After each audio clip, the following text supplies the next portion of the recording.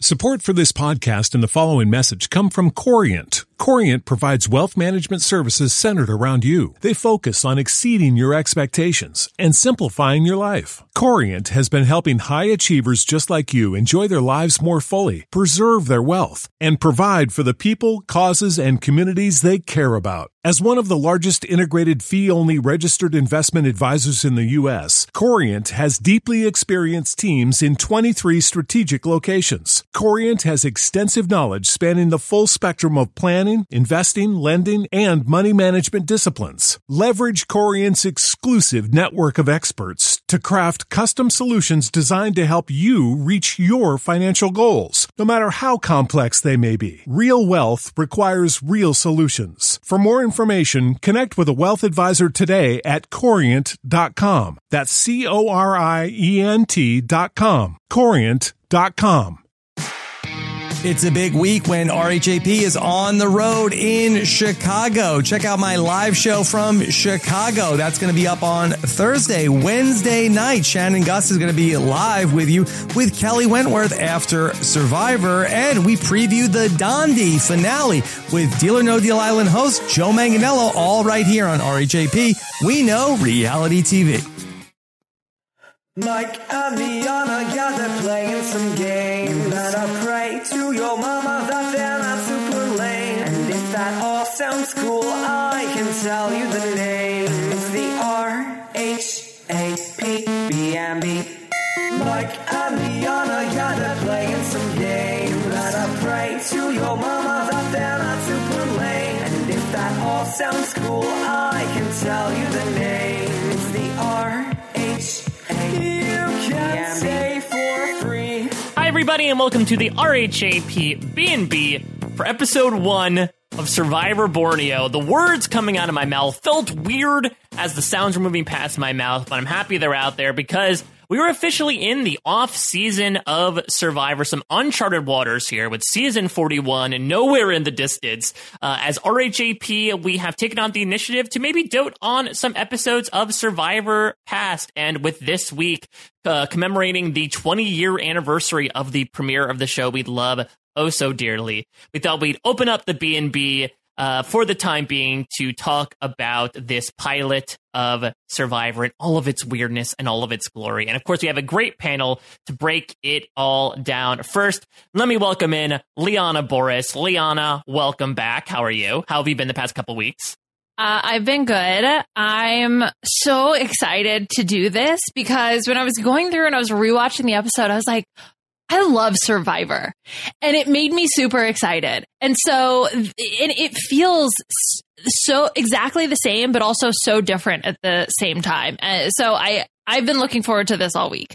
And we have been looking forward all couple of weeks since I asked her to come on to welcome a guest to the B&B here, special edition, because this is been a while since we've had her on the B&B because she has, like a bird, taken to flight. And watch out for those monitor lizards because they will eat the chickens, but she has evaded them. She has made a name for herself the past couple years as a Survivor podcaster, the host of Survivor Global and basically every international Survivor podcast you can possibly think of on RHAP. So happy to welcome back to the B&B, Shannon Guss. Shannon, how you doing? I'm doing great. I watched this episode and I was like, this is not a great global episode because there was like no strategy. I was trying to like write down like, so Sue is the swing vote, and I'm like, this just doesn't work. So I'm going to go on the B&B because there's a lot of ridiculousness that we can talk about, so it might fit a little better there. We're nothing but ridiculous, especially when it comes to this show. Like when we fully embrace the gongs and the giant treasure chest of money. The gongs. And I'm hoping that we can sort of populate this back into the Survivor zeitgeist as we transition games. Yeah. Mike, I was legit thinking that. I was like, these episodes are perfect for the B&B. Like, why are we not screw the most recent season of Survivor? Like, this is better. We should redo some of the old seasons. Can you imagine like the B&B for, I don't know, Vanuatu? Like, that would be insane. Well, yeah, because I feel like these older seasons, I think one of its hallmarks, right, is that it has a lot more character-based moments and really some less strategy-based moments. I feel like maybe that's a bit of a misnomer, given that there is gameplay that is fundamental and exists in these first seasons, but they're definitely less frenetic in terms of gameplay, and so they do take more time to focus on like building out the kooky people that they do cast. And there are certainly details, especially when it comes to like production, because I'm sure you both sort of felt a notable difference in a Survivor between episode 1 of season 1 and episode 14 of season 40. And besides like the storytelling and the production aspect, it just feels like a very different type of thing that they were sort of flying by the seat of their pants on. And in those early seasons, and even some of those middle seasons as well, the teens, it's really fun to track like how experimental they got and how many times they ran with it and it became a major facet of the game, and how many times they fell flat on their face and said, you know what, no more Medallion of Power. You know what, we're good with that. We're going to hang it up and put it in Ghost Island somewhere. If only they could bring back the chest of money and the gong, though. Like, I'm so down for that. Although I would appreciate, instead of doing, I assume they were $100 bills because it was $1 million, right? Like in a chest. Nickels. A big vat of nickels. Do you think it was definitely fake money, right? Probably. There's no way it's real. Imagine during tribal council if it all just goes like flying and Jeff is just like running around trying to pick up. There was no way that was real money in the chest. That'd be fun. It'd be like one of those booths that you stand into, like a big pneumatic tube and it blows the money everywhere. Maybe that's like a bonus game, is like try to catch as much money coming out of that treasure chest. Yeah, and you use it for the auction. Yeah. But yeah, okay, I want to talk about the gong here before we even get into anything. Why did they each have to ring the gong? Like, that's the thing, is that they each had to pick up the thing and ring the gong. You'd think that one person doing it, they'd be able to announce the presence of the tribe in general. Well, maybe that could be the ultimate compromise if we don't want everybody to have to ring the gong. But obviously, Mike, you're starting the ceremony of tribal council. And so to announce one's presence in the arena of tribal council, one must bang the gong before standing next to the chest of money. Yo, I loved that. I love that they had to stand until like Jeff basically told them to sit down. It was like an awkward church service of like, this is the ceremony of tribal council. Here's the treasure chest. Now please be seated and let's go on with the hymns. But the crazy thing is that like it's not an unrecognizable show at all. Like there's things that have stood the test of time. That 20 years later, like fire still represents your life and you still dip your torch and like these rituals still exist. And then like there's like the gong. That's like, I really feel like forgot into history because like everyone remembers the chest. I feel like we talk about that all the time, but the gong, I feel like I completely forgot that existed until I rewatched it. Yeah. No, I Shannon, I'm so happy that you brought that up because one of the first things I wrote down was like hearing the Hidden Voices song with the intro. And then when Jeff Probst said fire represents life, it was like going to a concert and somebody playing their like number one hit. I was like, yes, like cheering for, I was like, you go, Jeff. Like, this is what I need. What do you think a Jeff Probst concert would be? I don't know. Like, imagine his enthusiastic. Imagine his crowd work. Like, you, orange t-shirt. Tell me about your mom. Yeah. Oh, so this is his stand-up. You're talking about his type 5. Or Jeff Probst's concert is like a combination like stand-up storytelling session where he just goes into a bunch of metaphors about life. It serves as like a bunch of strung together sentences, and he tries to bring people up for Q&A. It's like Whoopi Goldberg's one-woman show, but it's the Jeff Probst one-man show. I guess the Jeff Probst show was kind of like that. Yeah, that's where he really should have pivoted to, was like, screw TV, go straight to Broadway, baby. I love, though, also some of the things that were different. So, like, for example, the flag at the tribe, I think it was, I can't remember which tribe, but like they like made their own flag because they got it in their supply kit, but then they had to like hang it up themselves. There was something really like cool and weird about that because, you know, now they just go and the flag is there, right? I guess they like have to paint the flag during the merge or something. But anyway, I don't know. There were little things like that. It was really, really cool. It was really fun to rewatch this episode. Yeah, so I guess we should also talk about like what our respective histories are with the premiere of Borneo proper, because like we all approach Survivor at different times in its chronology. So Shannon, when did you originally watch the Borneo pilot? So I can't really remember, which is, I guess, great podcasting. But I know, like, so my parents watched it they've always told me on time, but now I'm thinking about it and I'm like, in South Africa, there's no way this was like same day delivery as the US, right? Like I kind of like, I've always pictured my parents watching it with the world, but now I'm thinking they were like 2 months late and just didn't know. If anyone remembers when this aired in South Africa in 2000, please let me know. So my parents are watching it from the beginning. There's every chance that I like kind of was, because I remember some huge moments from history that I was kind of watching with them before I started watching full time in season 7. So I'm not sure. But then when I became a super fan. Wait. Did you say full time? Do you just talk about your watching of Survivor? I mean, did I stutter? Like, would you find that? How would you define part time? Like, I'll watch a few episodes here and there. Yeah, I mean, casually, right? And also, like, maybe how, like, anyone else but us watches it would be considered part-time, but the way we watch it is full-time. Should we say instead of super fan and casual, it should be part-time and full-time Survivor fan? Okay, I'll say it to you this way, full-time, right? So since 2012-ish, when I started rewatching seasons and listening to RHAP and becoming a super fan, I'm sure that not a day has gone by where I haven't mentioned Survivor to someone. So that to me is full time. Like, surely, right? Like, there aren't days that go by where I don't mention Survivor.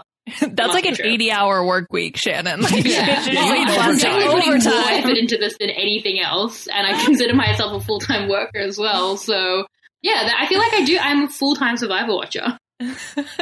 I love this. I love it because it's like, oh yeah, I just volunteer from time to time. Like that's like the most basic level. And then you have the part-time and well, people probably watch it once a week. Like that's part-time. For me, that every single day for the past like 7 to 8 years, I've either talked about Survivor or at least like listened to a podcast about it or like, you know, participated in watching the show or consuming the content in some capacity. That is full time. I can't believe I'm even having to defend this. Like, what is full time if not my relationship with Survivor? Listen, we would be hypocrites, particularly to chastise you for doing it. I just think full time is an interesting thing. Now, if your cable package expires and you can't watch Survivor, are you like furloughed on Survivor? I mean, I think that's what's happening right now. We all got laid off. Made redundant. Yeah. Because the show is kind of in limbo. So anyway, this is taking a depressing turn. But around 2012, I started rewatching all the seasons, and like within those like 3 years, I watched every season. So at some point in that, I watched Borneo, and I'm not sure when. Sorry, I didn't have such meticulous records. But and then other than that, I think this is probably like the second time I've watched the episode. Because I'm always intrigued to see, because obviously people are like, what order should you watch the seasons? And I do feel like there are two camps of like, start with Borneo, and then there's, start with these really big seasons, your Pearl Islands, your Cagayans, and like throw Borneo in there because it's important, but it's not nearly as like magnanimous as some of those seasons. Liana, in your sort of history of Survivor, were you like, did you watch Borneo first at least, or did that come somewhere afterwards? No, so I think I would probably say I don't know when I became full-time, probably around the same time as Shannon, actually, because I had discovered Big Brother. So we, in our household, we didn't watch reality TV. And so I don't know, I blame my parents, but it's fine. I discovered it later on my own. And when I did, I discovered Big Brother first. And so I actually was a huge Big Brother fan. And then like, oh yeah, that show Survivor. Like, I don't know. It didn't really, I knew that it was a cultural phenomenon that was happening at the time, but because my family didn't watch reality TV, it didn't like click to me that this was a huge deal when it was happening. So when I discovered it later, I was like, okay, yeah, I'll watch this Survivor show. Like, Liana, this is Survivor, you know? Anyway, so I definitely I watched whatever season was live at the time. I don't remember what it was, but I was like a couple episodes in and I was like, no, you know what? Like, you're going to do this right. You're going to go back. You're going to rewatch. So it wasn't the first episode I ever saw, but it was definitely one of the early ones. And since I've rewatched it with Puya. So I've re-seen the season several times, but it had been a while since I had watched it. And I think especially to go from the episode 14 of Survivor season 40 to episode 1, like that was the last episode I watched. It was just so cool. I know I sound like a broken record, but it was just a really neat experience to see, to think about where I've been, where I've come from, all of my experiences with Survivor, and then to go back to where it all began. See, for me, it wasn't like the comparison between the 40 finale and this that really stuck out to me, although those two things are like very different. But for me, like the latest Survivor thing I watched was Survivor Sequester, right? So I was just thinking, like, I can't believe this show is going to create like the ripple effect that include like this podcast and every other podcast on the network and every other podcast that exists, and then the communities, and then the fact that like babies have been born, and then the fact that there's a sequester thing. Like these things are like impossible to explain to anyone involved, like anyone probably in 2000, let alone like anyone involved with Survivor. Yeah. And like that's the ripple effects of where we are. Like that's a crazy thing to me. I do find the process of explaining how a baby is born to someone very difficult, so I agree with you. It's like a sequester, obviously.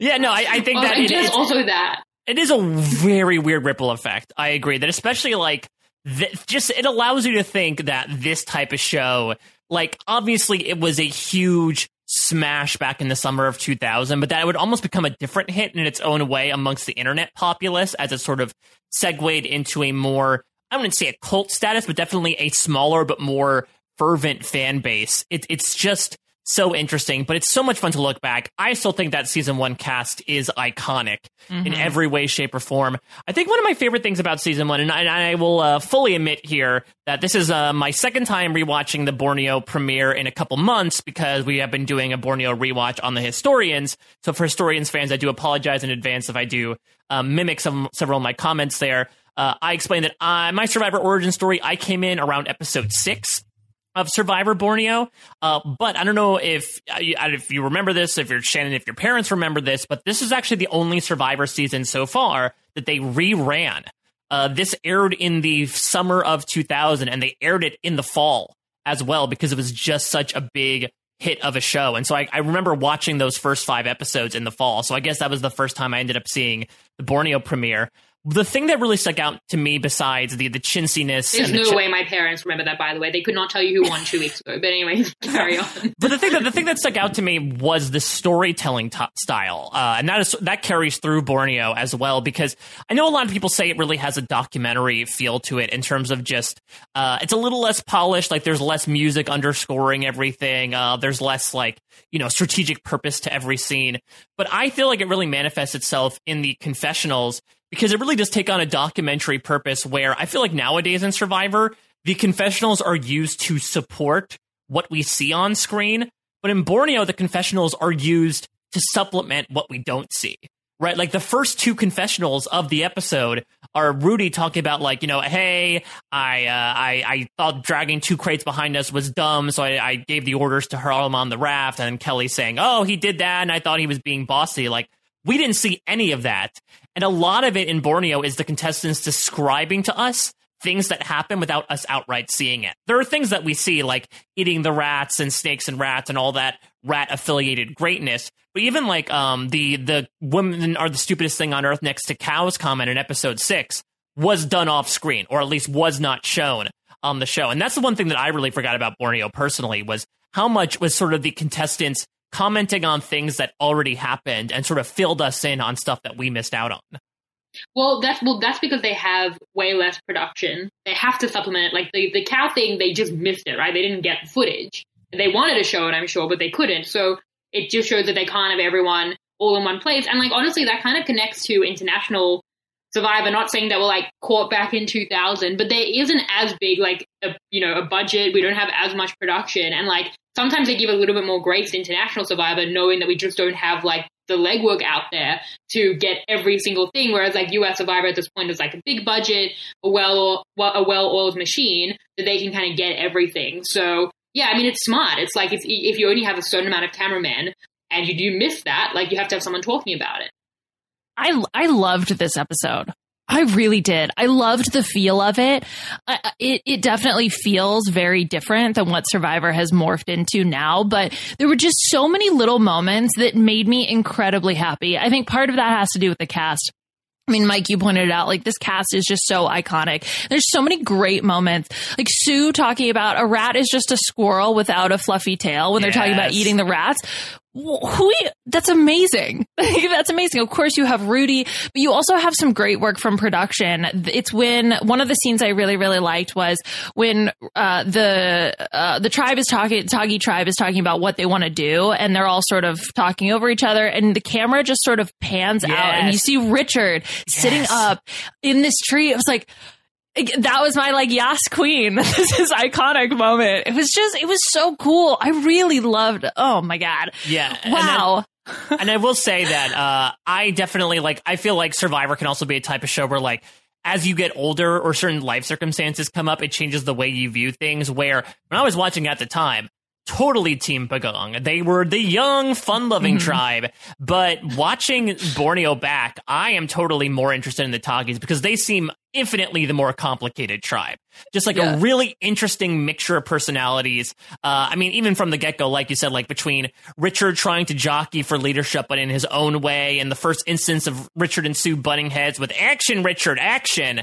Rudy sort of coming off as irascible. Even the scenes of Dirk going off to study the Bible and Sean showing off how edgy he is with his one pierced nipple.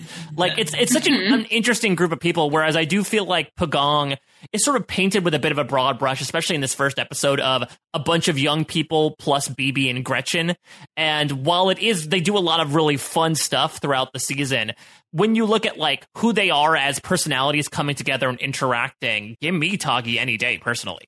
Mm-hmm. Well, in terms of Richard in the tree, right? So in the mythology in my mind of the episode, that's it is obviously a really iconic thing. And I remember I grew up my whole life with my mom always saying to me, I remember seeing Richard in the tree and I said, that guy's going to win. And it's meant to be this epic thing. And when I'm watching it now, I'm that's a terrible take. Richard should have been first boot. He played the worst out of anyone in this whole episode. Oh no chizzy points for Richard? The opposite. He's doof of the week. Legit. Ooh. Because isn't he? He plays terribly. He's so stubborn. He's I this communication thing.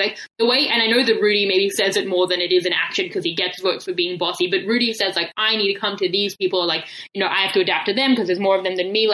Richard refuses to adapt. His social style is way too stubborn. He's in the tree, which kind of sets him apart. I don't like that. Why are you setting yourself apart in such an obvious aesthetic way? And then he's the only one to vote for Stacey for reasons I don't understand. There's no way he could. Reasons for he understands either. I believe he literally says many reasons, subtle, that I don't really know yet. Yeah, exactly. And it's he's I've narrowed it down to 4 people, one of which is me. It should have been him. There, by the grace of God and age, is he not the person I think voted out because he was just really bad social play, and also at the time they care a lot about him being able to help with the shelter and everything, and Sonia has tripped over and things like that. I honestly think early Survivor, he doesn't go because he's necessary for the tribe. Late Survivor, he doesn't go because at that point was so meta that he's a shield or whatever. He's a goat we're going to drag to the end at that point. But middle Survivor, when it's pure social stuff, he is the first boot. This was terrible play. I can't believe I'm saying this. It's sacrilegious, but I wasn't expecting him to be so bad. Well, see, now you get to talk about strategy. See, you're able to find a way. Well, no, it's not a good start. It's not a good start for Richard. It really isn't until episode 3, especially once Tagi gets the fishing gear, that he proves his worthfulness to the tribe, and then simultaneously starts to use the time he's sticking around to make a bond with Rudy, and then simultaneously make a deal with Kelly and Sue. I guess if you're talking about social play, he does do something off screen that's talked about in Burnett's book, which I sort of comb over as we talk about the Historians podcast. I really recommend if people have an extra $7, get it on Amazon, use, because it's a really interesting manifesto from Mark Burnett about the process of filming that first season. And he goes on to psychoanalyze each one of the 16 cast members. It's so interesting. But apparently what happened was, I think on either night 1 or night 2, Richard and Kelly had a heart-to-heart conversation where Richard came out to her.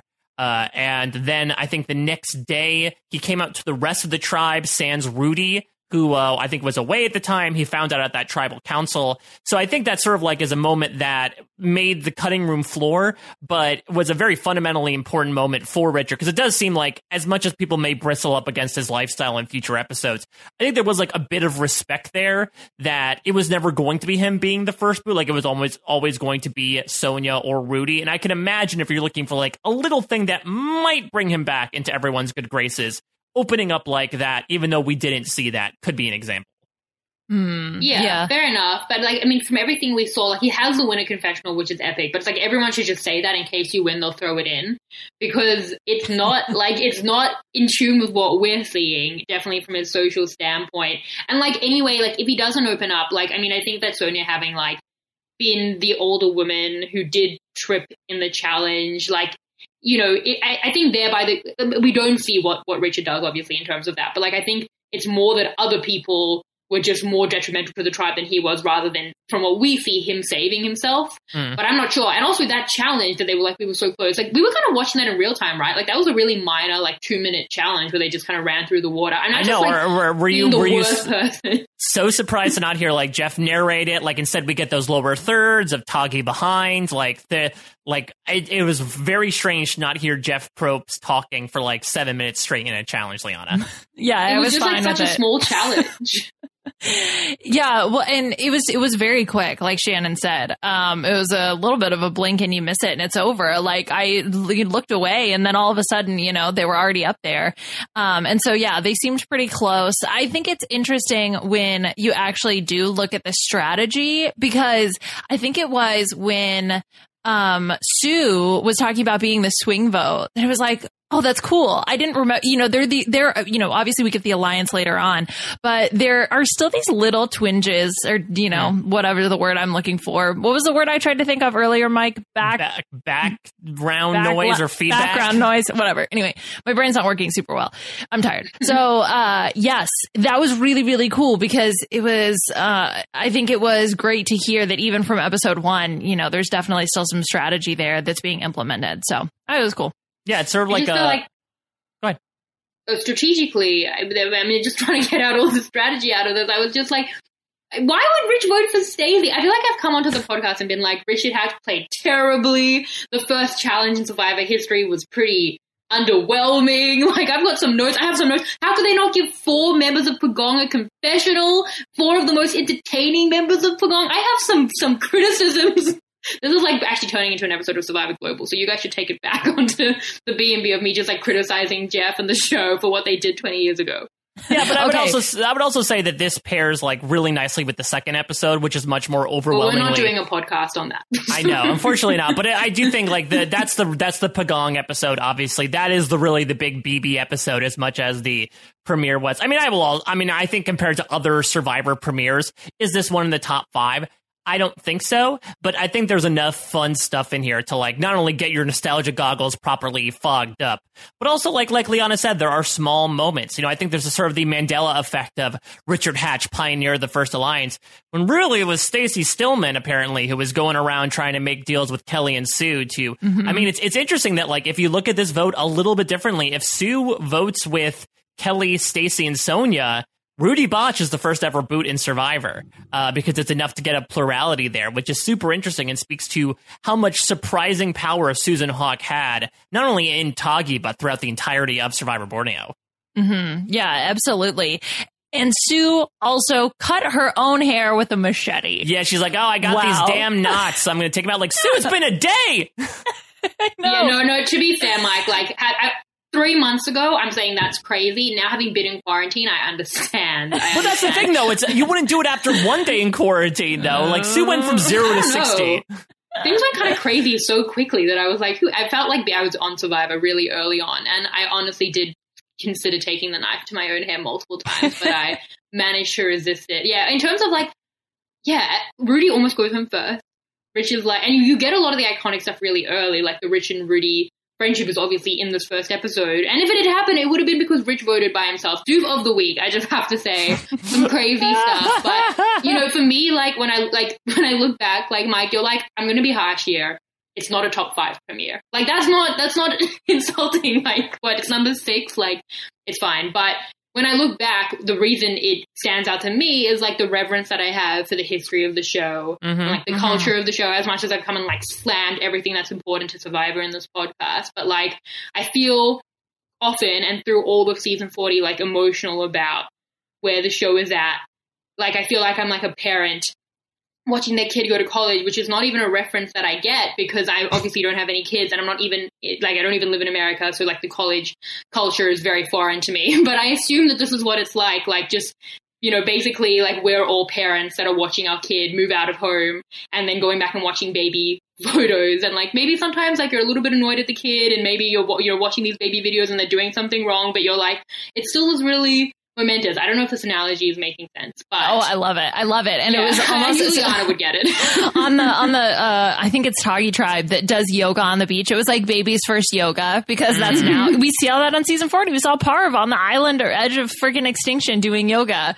And I never would have thought I would have heard a joke about Viagra. That I did not remember at all when they were talking about BB. Like I would call it a May-December romance, but she's 45 and he's 64, so I guess it's more like a July, February of next year romance. But yeah, they decide to nickname him Viagra, which BB sort of like begrudgingly takes at a certain point, even though he's basically done at this point, right? He's ready to Rorschach out of there like the trail he and Ramona are trying to follow. All right, we've done enough babbling. I'm sure we'll get more into BB and his lovely wife as we move forward here. May he rest in peace. It's time to get into the games here. So let's get into our first one. There we go. That's what I needed. Yeah. Mike, I feel like, are you going to be like playing that every time you enter a room now? Like, I feel like that's like I think it's actually, I think they should bring back this sound, because this is the perfect sound for like when you're like on your phone watching a show, because it cued like every time we went to a different camp, right? So like when you want to know that the scene is over with and they're moving on to the next camp, just listen for that sound that knows you get to pick your head up and actually watch it. Also pretty good like text ringtone, don't you think? That's exactly what I was thinking. I feel like it would get annoying after when they did it in 2000. I mean, I would say maybe text tone might be a bit much, especially nowadays. Like, I feel like you'd get annoyed with it by like the 16th time. Maybe ringtone, because that's so rare, but it's also a very short clip, so maybe it wouldn't work well on a repeat. Yeah, but anyone who knows that I made the Cheersy theme song and the Bioscratch theme song, my text tone and call tone, knows that I have my phone on silent. So it's much more like a symbolic thing than something that actually ever gets played. Yeah, no, I'm with Shannon on that one. My phone is also always on silent because my current text sound is houseguestsonly.com. Showmance from the Big Brother episode that happened like 3 years ago, and it's still my background. So, text sound. So yeah, we're talking about a Survivor episode that aired 20 years ago. Okay, there's no limit on age here, much like BB and his marital pursuits. Before we move on to more fun and games, we're going to take a quick break to listen to a word from our sponsors. If you own a vehicle with less than 200,000 miles and have an auto warranty about to expire or no warranty coverage at all, listen up. CarShield has a low-cost month-to-month vehicle protection plan that covers more parts than ever. Visit carshield.com/audio to find out how you could pay almost nothing for covered auto repairs. Drivers who activate this vehicle protection today will also receive free roadside assistance, free towing, and car rental options at no additional cost. Get your free quote today at carshield.com/audio. That's carshield.com/audio. And we are back, so let's keep on keeping on. So the first game that I have here, so again, we talked about like all of these fun little bits from Survivor's past in the Borneo premiere. One of them that really started to phase out, I want to say either after Marquesas or Thailand, was not just the intro, but these little like intro shots. I guess they're more like GIFs in the modern parlance, where Jeff would introduce each person and it would cut to that person either in their line of work or just a location. And it was a nice little nostalgia piece as to how they would introduce person by person rather than, pouring through bios and first one out videos, which are the ways we now get used to the cast members nowadays. So I figured what I would do is test how well both of you paid attention to those little intro videos. Basically, what I'm going to do is I'm going to say a thing that a person was doing in their little intro 3-second clip. And if you think you know who it is, buzz in and then say who it is. If you get it right, you get a point. If you don't, you get zilch. Do you have any fun Survivor-themed buzzing sounds that you want to use for this game? I don't think I can. I would like to borrow your sound.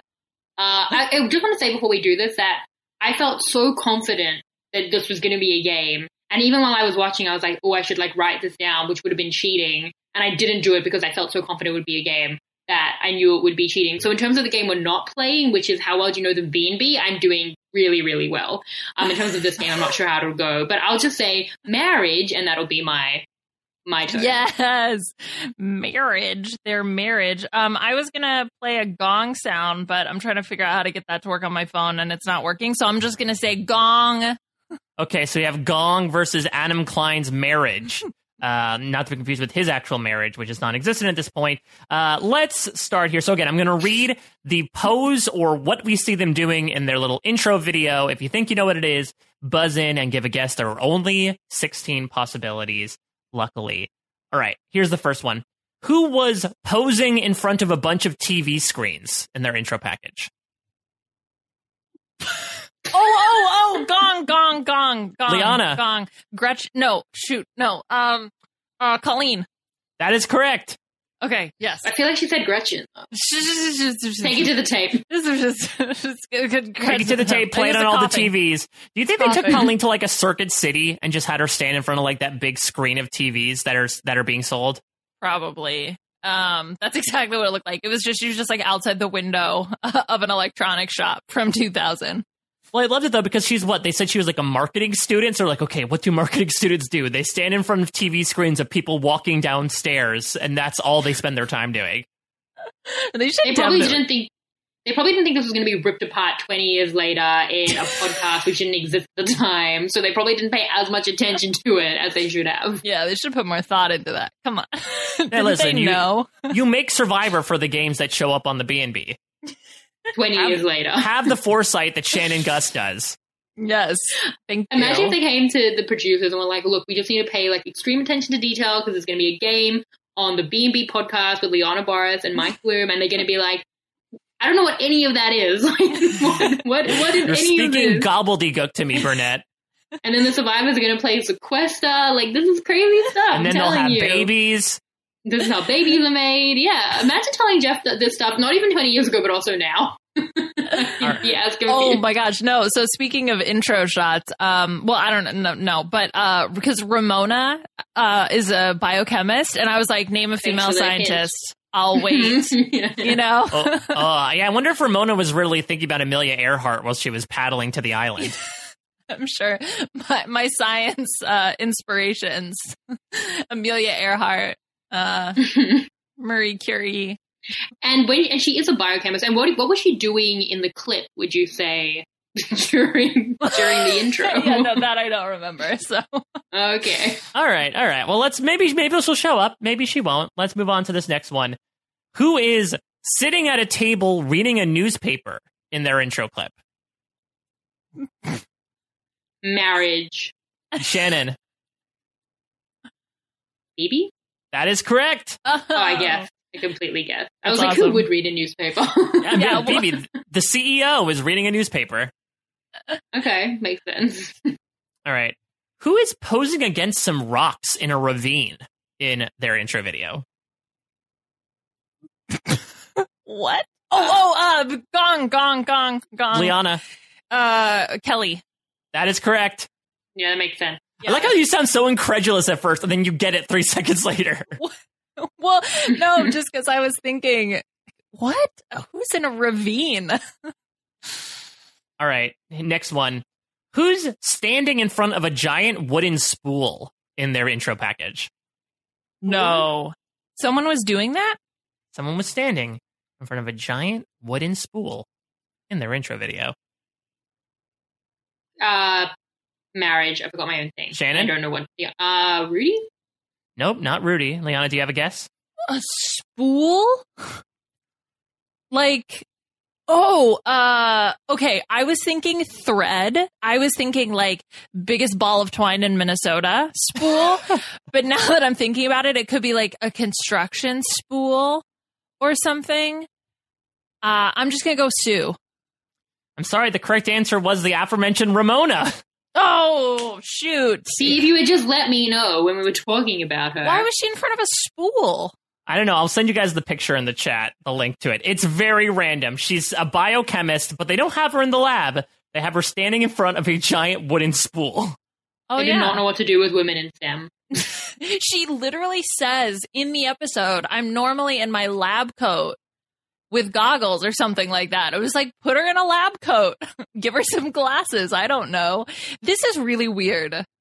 It's a very weird choice. Possibly the weirdest choice besides Colleen and the Circuit City TVs is Ramona and the giant spool.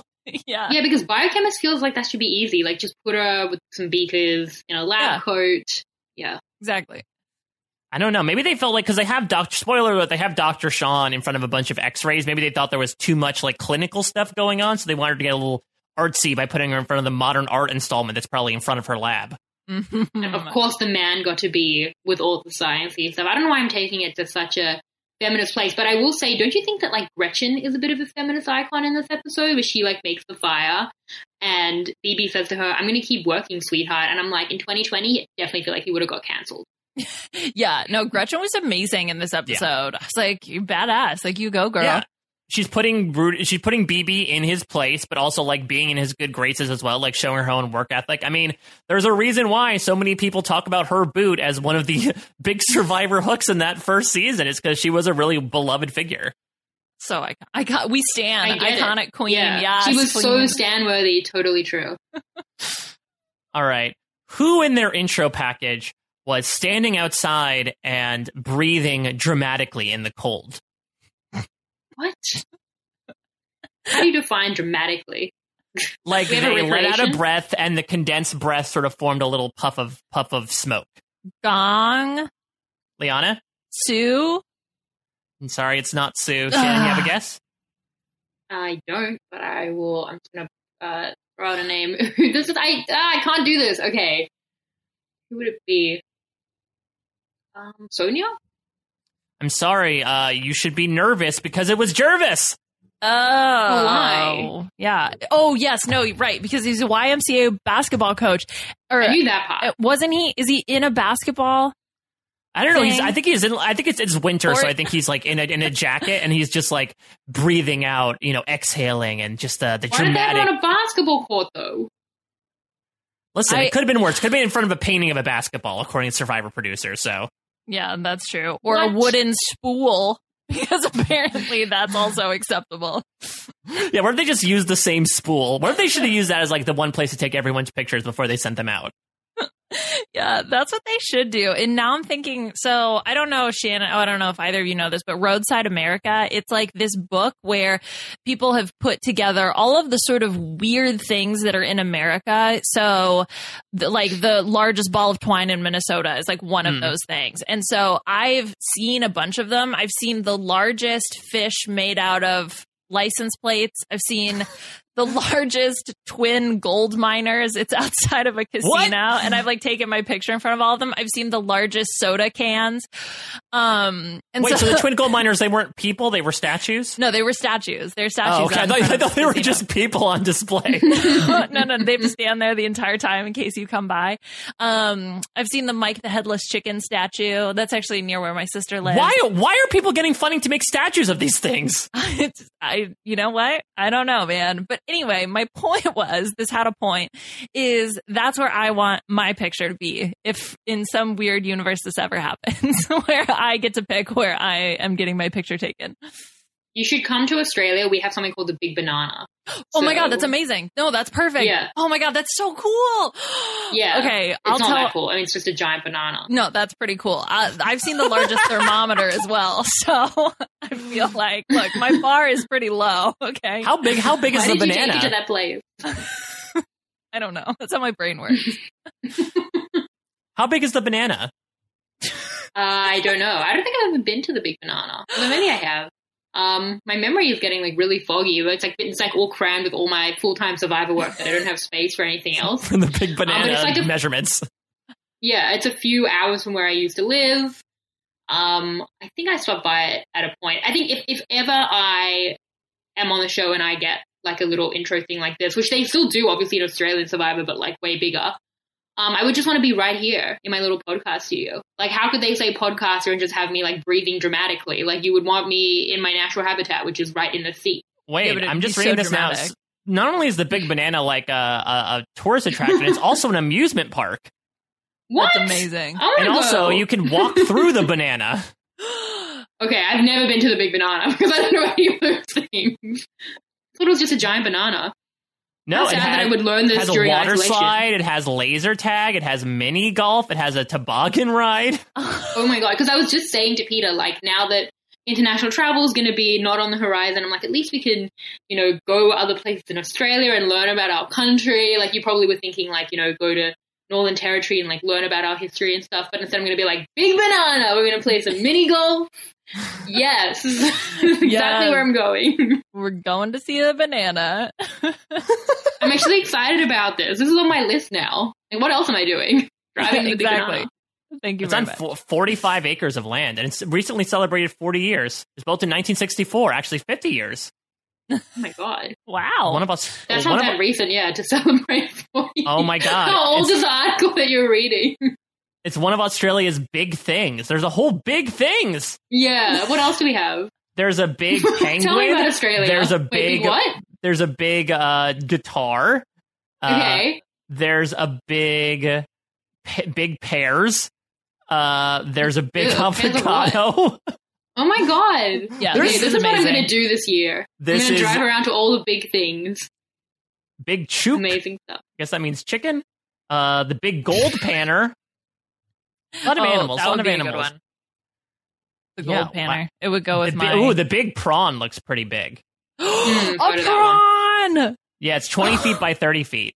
Oh, okay. New vacation. When COVID-19 is over, that's what Yeah, we're Pooja not and I letting are you guys doing. in for a We're while, coming. but- We're coming to see you, Shannon, and we're gonna Yay! see all the giant things. Yeah, the Australia's biggest tour coming to your Instagram feeds from Liana and Pooja. I want to Google, like, where is the closest big thing to me? Oh, and also there is the biggest, smallest town. Well, I don't even know what that means. Mullumbimby? Does that sound familiar, Shannon? Yeah? I'm sounding like the worst Australian ever. Located This always on- happens. Located on the NSW Far North Course, just south of the QLD border in the Shire of Byron, this town claims to be Australia's biggest, smallest town. NSW and QLD was so adorable, Mike. I'm assuming that stands for something. All right, I have a Those couple. are all state names. Now okay. I'm laughing at you when I don't know enough about Australia, and you're not even Australian. I have no history. Anyway, continue. But we're going back to your like bread and butter with the Survivor history. Giant bread and giant butter? Yeah, exactly. At least have nothing less. And there's a giant knife to connect the two that has an arcade inside.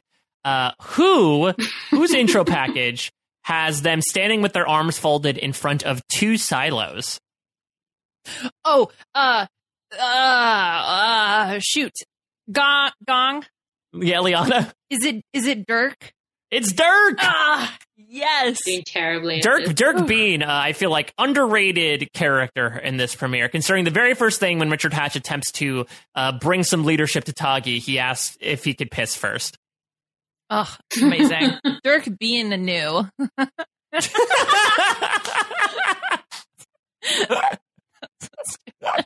This is stupid. Can we just talk for a second about what we're doing? This is amazing. I love this. Can we now create memes that says Dirk being new? Yeah. I don't know, try to go to the bathroom. Try to invent the aqua dump. Dirk being new. Yeah, there's a lot of memes. I think that's what we should be doing. We should be making Borneo premiere memes for the birthday. You could have the distracted boyfriend meme, and you could have him looking at working, and you could have him ignoring talking, which I know Richard would have been really upset about. There's a lot there. Yes. I love this. Oh my God. Okay, I know what I'm doing tonight. This is so great. Also, Borneo, the entire post-merger Borneo is Pagong in with the burning dog meme saying this is fine. Yes. That is the entire I was post-merger. gonna say it's the meme of Hannibal of Eric Andre shooting Hannibal Buress, where it's Pagong shooting Pagong and being how could Tagi do this? Yeah, right. I've had a couple of people who are super fans and go back to Borneo who have said to me they know Pagong as a verb, and then they come back to Borneo and the Pagong tribe, they're this is not going to end well. I know that this becomes the word for things going poorly, and this is the tribe name, and I just don't feel good about where this is going for Pagong. Yeah, it is funny to see it on screen. I mean, because obviously it's the tribe, right? But it's because now we use it so much more to describe, right, as a verb instead of as the actual tribe. It's very odd to see on the screen. I was like, why? That's weird. Yeah, exactly. Like, oh, we knew that Gong would get eliminated. Dirk B knew. Yeah, Dirk being knewing. All right. Who in their intro video was sitting in khaki in the middle of the forest? Marriage. Shannon? Sonia? I'm sorry, it was not Sonia. I guessed it twice and it's never her. What was Sonia doing? She was sitting on a couch with some very nice earrings. Oh, so We're not even going to get that question? yeah, spoiler alert. Spoiler alert, it's not going to be Sonia because she was sitting on a couch and some very nice earrings. Liana, do you have a guess? Is it Greg? It is Greg. Okay. I thought he also might have been the cold breath one because I remember him being outside, but that's about it. Yeah. So the other ones were pretty straightforward. Like Sue is standing with a hard hat. I think Rudy is saluting. There's one of Stacey Stillman who's in front of just the Golden Gate Bridge because she's from San Francisco. It sucks that she got the Golden Gate Bridge and Ramona got a wooden spool. I think Gretchen was like a weird selfie angle over children or something. Yeah, because she's a preschool teacher at the time, so it was like this weird sort of. It looked like she was holding a selfie stick and like taking a picture of her and her 3-year-olds. Yeah, that's the only one I could like picture in my mind because it was so weird. Well, congratulations, Liana. The Gong has prevailed here. 4-1. You end We up don't have to winning read this out the intro game. score, Mike. Why is that necessary? Just giving out the numbers here. It's just the Very math. unnecessary. You're not invited to come on Liana's Big Things tour when we all go around Australia. Yeah. That actually sounds really fun. Please do that. Okay. That sounds You can go to the Big Gold Nugget in Douglas Daly. Ooh, the Big Hand in Alice Springs. Wow. Oh, and the fun thing is, not only is it a big hand, but there's also on one of the fingers a hand sprouting out from that finger. That's really weird. trippy. It's very odd. Of course that exists. I can't wait to see it. Oh, Puya's going to be so mad at me. He's like, this is what These you are want to all on spend. very different corners of the country as well. So you're going to be doing a lot of driving. You know, Australia's like pretty much as big as America in terms of just like size. So Okay, good well, luck. that's okay. I'll be really smart about my traveling salesman plan when I put together the logistics, but we can figure it out. I really want to see the big hand and the little hand sprouting out of the big hand. Just make sure you go to Big Bolt and Nut as well, which is just a big rusted bolt and nut. Yeah, baby. All right, Shannon, you already sort of talked about your some of your thoughts on the premiere, but before we move forward with anything, is there anything you want to bring up for discussion from this first ever episode of Survivor? I feel like I've been like pretty sacrilegious so far. And my main thing was in terms of like, you know, the history. I think like, okay, looking at it now, I know this has been discussed to death, but like looking at it now in the game we know now, I don't want to do a draft because I feel like that would take too long. But like if you had one pick of like who you could take for modern Survivor to really excel at the modern game, who would you take? Ooh, that's a good question. I know some of them have actually played the modern game, so we have a bit of actual context for it. I would say Colleen. Or Colleen, as BB refers to her in this first episode. We're like, I think there's a reason why she's the last Pagong eliminated. I think it's a bit of like her social acumen combined with like her general lack of popping out as a threat, but like doing okay in challenges. I think she's one of those like under the radar, really nice, really social characters that could do really well in a modern season. Should she, you know, somehow come back onto the radar from wherever the hell she's been and want to play Survivor again. Mm-hmm. I think that's a good pick. Obviously, I have to support my queen, Gretchen. So, yes, queen. I think Gretchen could do well. I think it would be really fun to see her play. And obviously, you know, she's amazing and iconic. So we stand. I feel like people have always talked about Greg coming back. Mm-hmm. And what he could have done strategically. Greg would be interesting. The only thing about Greg is that Greg really did not take the game of Survivor seriously, and I wonder, like, if he played, like, I feel like Tyson has a little bit of that as well, but he still has, like, a strategic side to him. I do wonder, on a modern season, like, if he still goes in with that jokey, like, this is all a sham persona, will a tribe of gamers, like, really want to work with him in that regard, if he's really not going to take things seriously and go rogue with the votes? Mm-hmm. That's true. I do see a lot of Tyson, though, so I guess, you know, the first couple of times won't go super well, and then eventually he would win. Eventually he would get it. Right. It is. If it's the Tyson trajectory, okay, maybe it'll take a couple times, but he'll get there.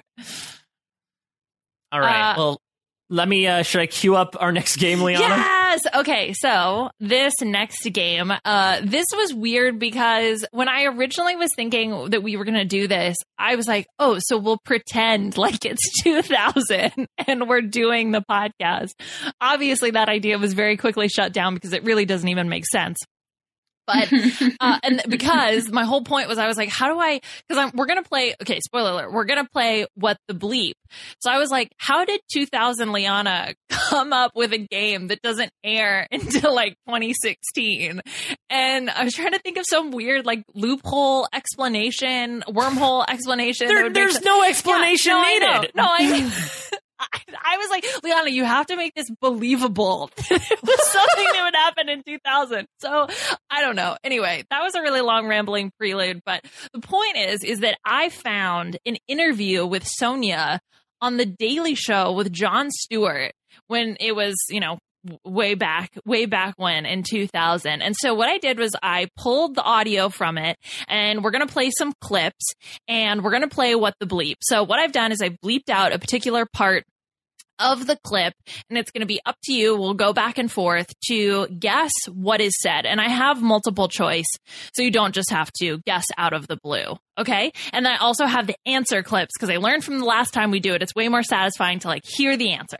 So I spent a lot of time doing this, more time than was probably necessary, as much time as it took to explain this, which is completely also unnecessary. But anyway, okay. So Shannon, you are up first. Okay. So Mike, if you can play clip 1, please.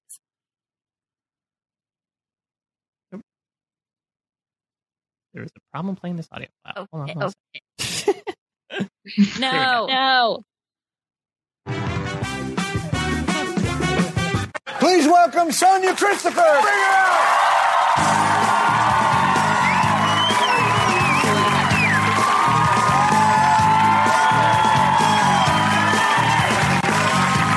Nice.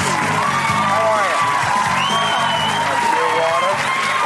That's my water. All right. You were. Hey. Here. Oh, okay. You need more water, we'll get you more water. Okay. Shannon.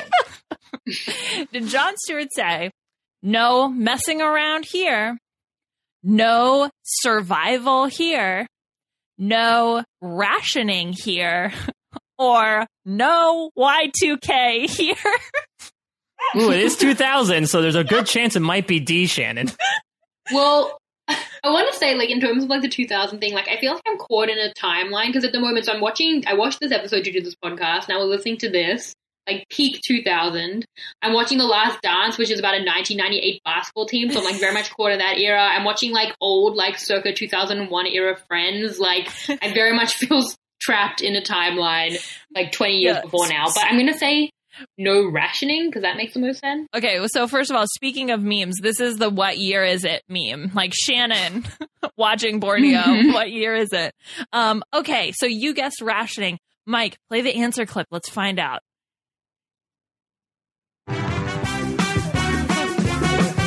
Please welcome Sonia Christopher. Bring her out. Yeah, this part is long.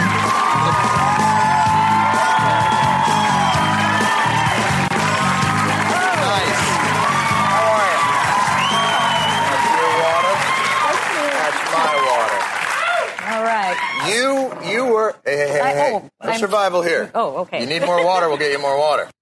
I'm sorry, Shannon. Damn. It was survival. Yes. And sorry, that clip was long because I wanted the whole intro. It was like so weird going back and watching it too, because the interview, because it was like, wow, this is so awesome to think. It reminded me what big deal Survivor was. You know, the fact that the first boot from Survivor went on The Daily Show. Or maybe it just shows where The Daily Show was. You know, I don't know. Wait, so what did she take his water? Is that why he's saying no survival here? Yeah. So they have 2 water glasses, and so she like pulls for his cup or something like that. So, but you get as much water as you want in Survivor as well, right? I don't know. Like in Survivor, they got that blue wash tub that they had to walk 375 paces to find. Mm-hmm. But if you walk there, like, you can have as much as you want. They're definitely not rationing water. You don't have to steal each other's water. Jon Stewart even watched the episode is my question. He's a busy man. He has a show on 4 days a week. He does talk a lot in this interview. I was like, let Sonia talk. Okay. So, Mike, you are up next for clip number 2.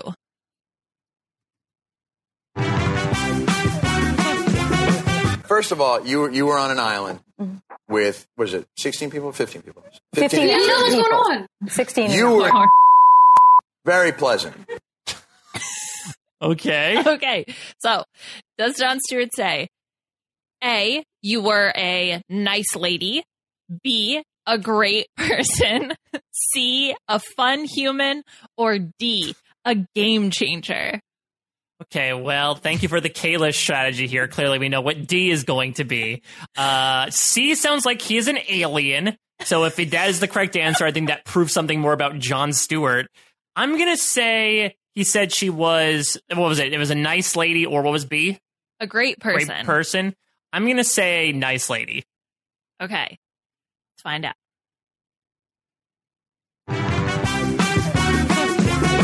First of all, you were on an island with, was it 16 people, 15 people? 15 other including you. people. 16. You were a nice lady. Very pleasant. So, Mike, that is correct. Yes, Wow. a nice lady. He doesn't know how many people are in the season, but he knows she was a nice lady. Also, so a couple of things. He definitely did not watch the episode. He got some notes from a producer, like, right before the segment. He didn't even know, like, does he even know that there's tribes? Like, how would there be 17 people? This isn't Survivor Fiji that has, like, an odd number of people. And also, I feel like that is the worst compliment of all time. You were pleasant. You're a nice lady. Like, that's actually almost an insult. Wasn't even a neat lady. You're a nice lady. Not a nice lady. She's maybe she is a game changer in that way. Like, she could walk so Monica Culpepper could fly. Yeah. Sorry, now I'm just laughing at a fun human. So you were a fun human. I wrote that thinking it was totally normal. Like, maybe I'm the alien. Ooh, okay, well, Yeah. Michael's like, whoever would say this organically. Someone is who an would write that alien. is a sociopath. yeah, clearly not real. Okay, well, Shannon, I think you're going to have even less faith in Jon Stewart watching the episode after this next clip number 3. Those 15 other people, quite frankly, the bastards. That's what I'm saying. I didn't care for them. Yeah, so I don't know if he thinks all 15 of them voted him out, or her out, but anyway. Okay, so Stole her water, too. yeah, I know, ration the water. Okay, drown the bastards. So A, drown the bastards. B, screw the bastards. C, vote off the bastards. Or D, doink the bastards. Compelling case for D. What was A and B? A was drown the bastards, and B was that seems like a lot. screw the bastards. Voting off would be mean because it's like, well, most of them will be voted off. But also, Sonia can't do that because she obviously isn't in the game anymore. Unless she goes to the edge of extinction. PTSD.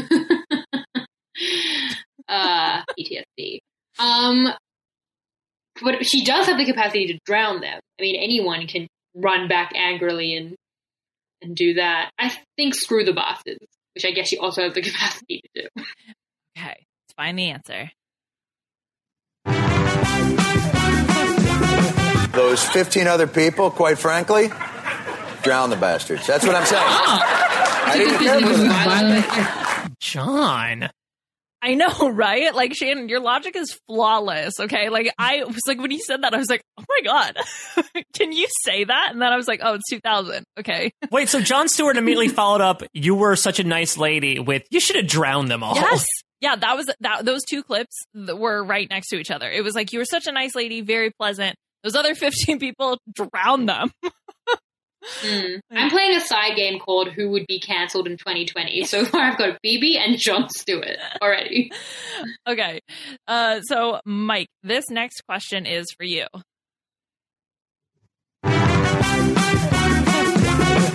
Did you like these people? Yes, actually I did. Seriously? I seriously liked them. I tried to. Tried to like them. Tried to like them. As you there were certain, things Quirks. started. Yeah, quirks. Okay, so Mike, Hey. as you spent time with them. B, as you lived with them. C, as you got to know them. Or D, as you burned CDs from them.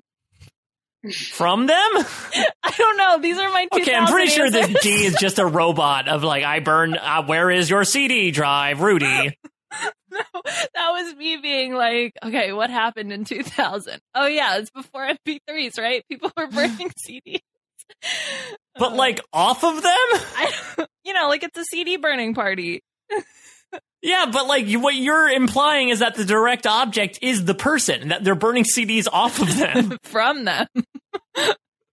I don't know. All right. Well, it's definitely not D. That is my brain. Yeah. But speaking of CD, I'm inclined to go with C here, as you got to know them.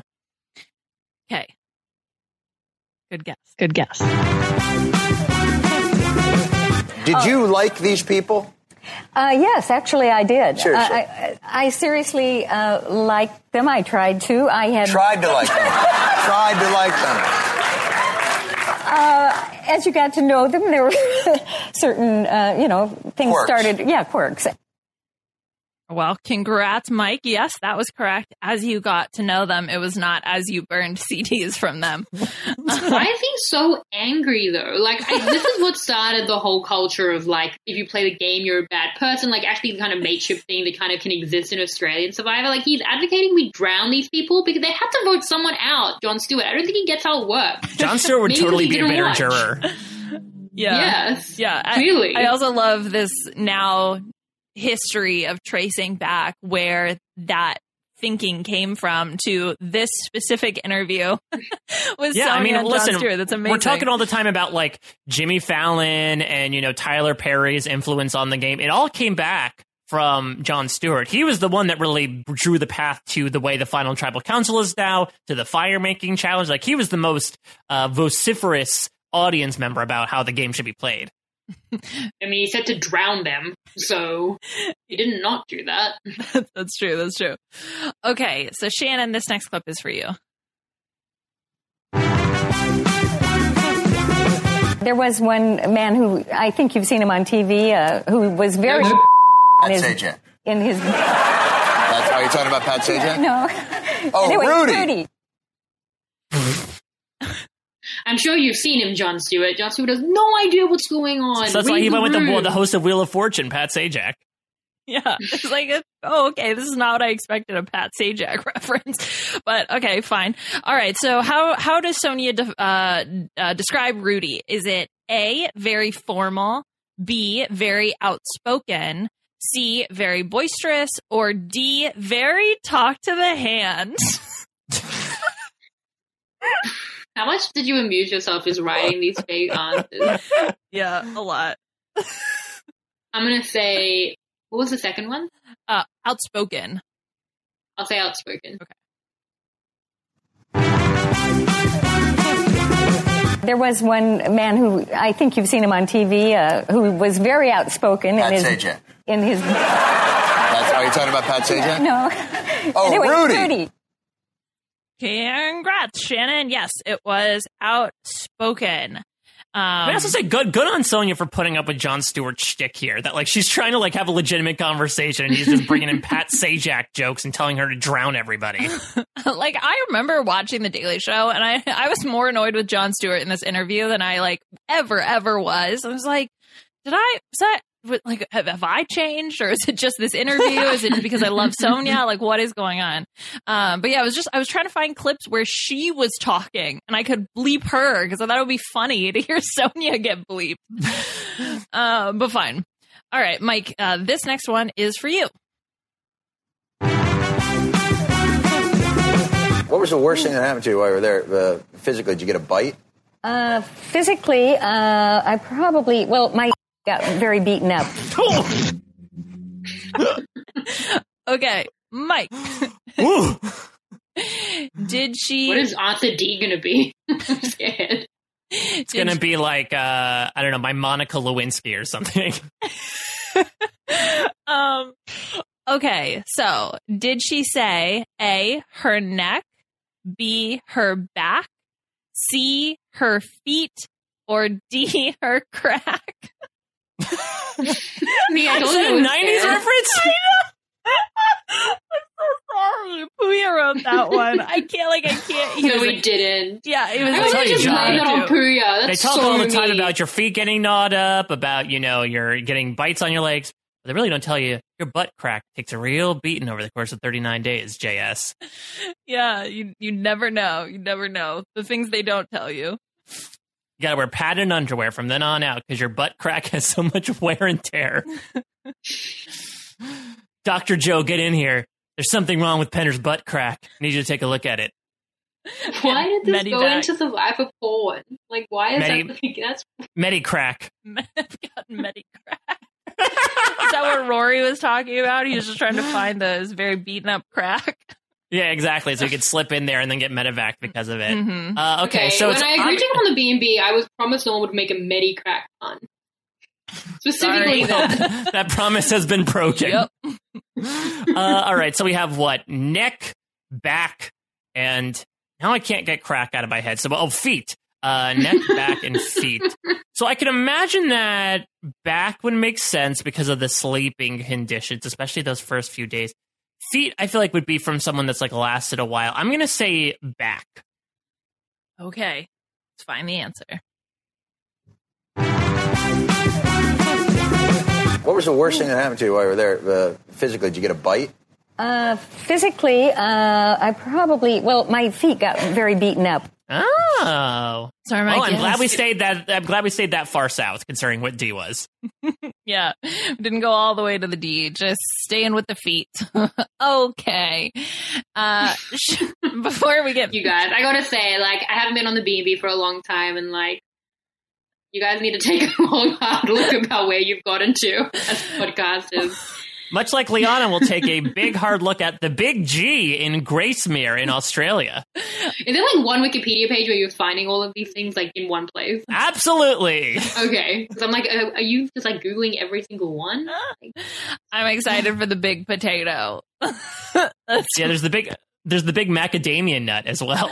Oh, great. I can make it all food themed. There's also the big pineapple. It's 52 feet prawn. high. Wow. Oh, I was gonna say, that's just, like, normal height? Because macadamia nuts are pretty small. Even a big one would maybe just be only relatively large. Oh, yeah, that's a good point. Well, the big potato doesn't seem to even be a potato. It looks like a rock. So I believe the macadamia nut is probably not real. Well, maybe that's a big scheme, is you can paint a rock to look like anything and be like, it's the world's biggest amoeba. But can you put an arcade in it? Ooh, can you have laser tag in the world's largest amoeba rock, Mike? Well, I guess we're going to have to make that. We're going to have to carve out the rock to make sure that happens. Watch out for the crack. Watch out. Actually, I'm kind of worried. Like, all of these things must be suffering from, like, really poor tourism at the moment. So I hope that people do come and check them out after. I mean, Shannon, I don't know exactly if their tourism problem started in 2020. Rude. They're just sitting there. They have laser tag. People like me, Mike, that'll go and visit. So yes, they must be doing poorly because they do rarely leave the house. But all right, this is our final round of questions. So Shannon, you're up first. Mike, can you play clip number 7? You're off the coast of Borneo, and there's like CBS executives or camera guys walking around probably eating like blimpie sandwiches, and you're in there, you're cutting up rats? What? Well, you know those guys were getting Domino's, the crew. Right, but they did in front of us. So, they were just always out there, holding booms over our heads or putting cameras in our faces. Okay, Shannon, was it A, eat in front of us, B, snack in front of us, C, munch in front of us, or D, play Snake on their phones in front of us? Yeah, that's legit. That was good. I didn't have a phone in 2000, obviously, because I was 7. But I do remember, like, all my cousins and I would fight to get a turn on my grandpa's phone to play Snake. I actually do remember there's a part in Burnett's book where he's like, this crew was really ragtag. We worked really hard. But damn it, if we couldn't get them away from playing Snake for 2 minutes to cover somebody's big blind side. I wouldn't blame them. Like, that game was so addictive. The crazy thing is, like, you can get it on the iPhone. You can get it as an app, but it's just it's not the same, There's something I used to about play it all hitting the time on physical Neopets. buttons. Yeah, I think I actually will download it now that we're I kind of want in isolation. I kind of want to Listen, play I think it's also it's Borneo themed. They should have come out with a Borneo themed snake, right? Where you're a snake and you have to eat all the rats. Well, they didn't have like themes for things because it was literally just a line and a dot. But I don't now know. they would do that. Well, they didn't have the technology at the time to do that. I don't know if you remember, but back during Africa around Marquesas, they actually offered flash games on the Survivor website. I remember one where you were able to fish and you were able to choose every castaway, and they had them sort of decorated like caricature style. So they were like ghastly large cartoonish heads on little bodies. That's something that's burned in my retinas forever. I definitely don't remember that, and that I wasn't watching the show, and I was 9. It's the new version of the Wii, the Mii's, right? Those are the little things, the big heads. Yeah.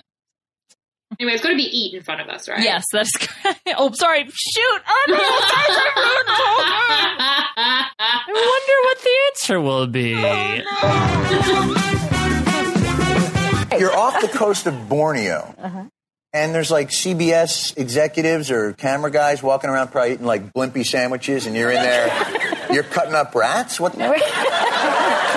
Well, you know those guys were getting Domino's, the crew. Right, but they didn't eat in front of us. So, they were just always out there, holding booms over our heads or putting cameras in our faces. Now you have to listen to the long clip. And how much of a 2000s clip is that, though, with like references to Blimpies and Domino's? Like, Domino's is still in the game, but I feel like Blimpies is like a staple of the early 2000s. Mm-hmm. Yeah, I thought about bleeping the Blimpie sandwiches part. It's like, because that's to our Australian friend who probably would not know whether or not Blimpies was an actual sandwich chain. Like, that could have been I don't know that. Yeah, that could have been my joke answer. Like, you might not have known any different. Is there a giant Blimpie sandwich? Yeah. That is more in my wheelhouse. Oh my God. The giant sandwich. Oh my God. I could go for a sandwich right now. Is it too late to get a sandwich? Well, don't eat it in front of us. I'll figure it out later. Yeah. I'll just hold the camera. Okay. So we are all tied up. It comes down to this final question because I do not have a tiebreaker. So, Mike, this last clip is for you. I couldn't believe it. You were the nicest person clearly on the island. Well, you know why I was voted off, really, don't you? It was cooties? No, I don't know. Why would they vote you off? It was my... Was it really? Oh, no. The crack came back. So is there beating up crack? Okay. So, Mike, was it A, it was my fall in the challenge? B, it was my beaten up feet? C, it was my ukulele playing? Or D, it was my Backstreet Boys fandom? NSYNC sucks. I mean, listen, I'm gonna agree with D. Millennium Album Forever with the number 4 in there. I feel like I just did my first wedding dance to the Backstreet Boys. Like, I'm definitely stuck in 2000 right now. Kind of concerning. Yeah. So I'm thinking it's between B and C because I feel like she's media trained at this point, right? She wants to end on a zinger. So either she's going to make a reference to the beat up feet, or she's going to end with like a punchline in front of funny man Jon Stewart of, "Oh, it was actually my ukulele playing that got me voted out." So you know what? I'm going to go with the more jokey answer here. I'm going to go with C. All right. You fool me once, shame on me. So now I know not to say it.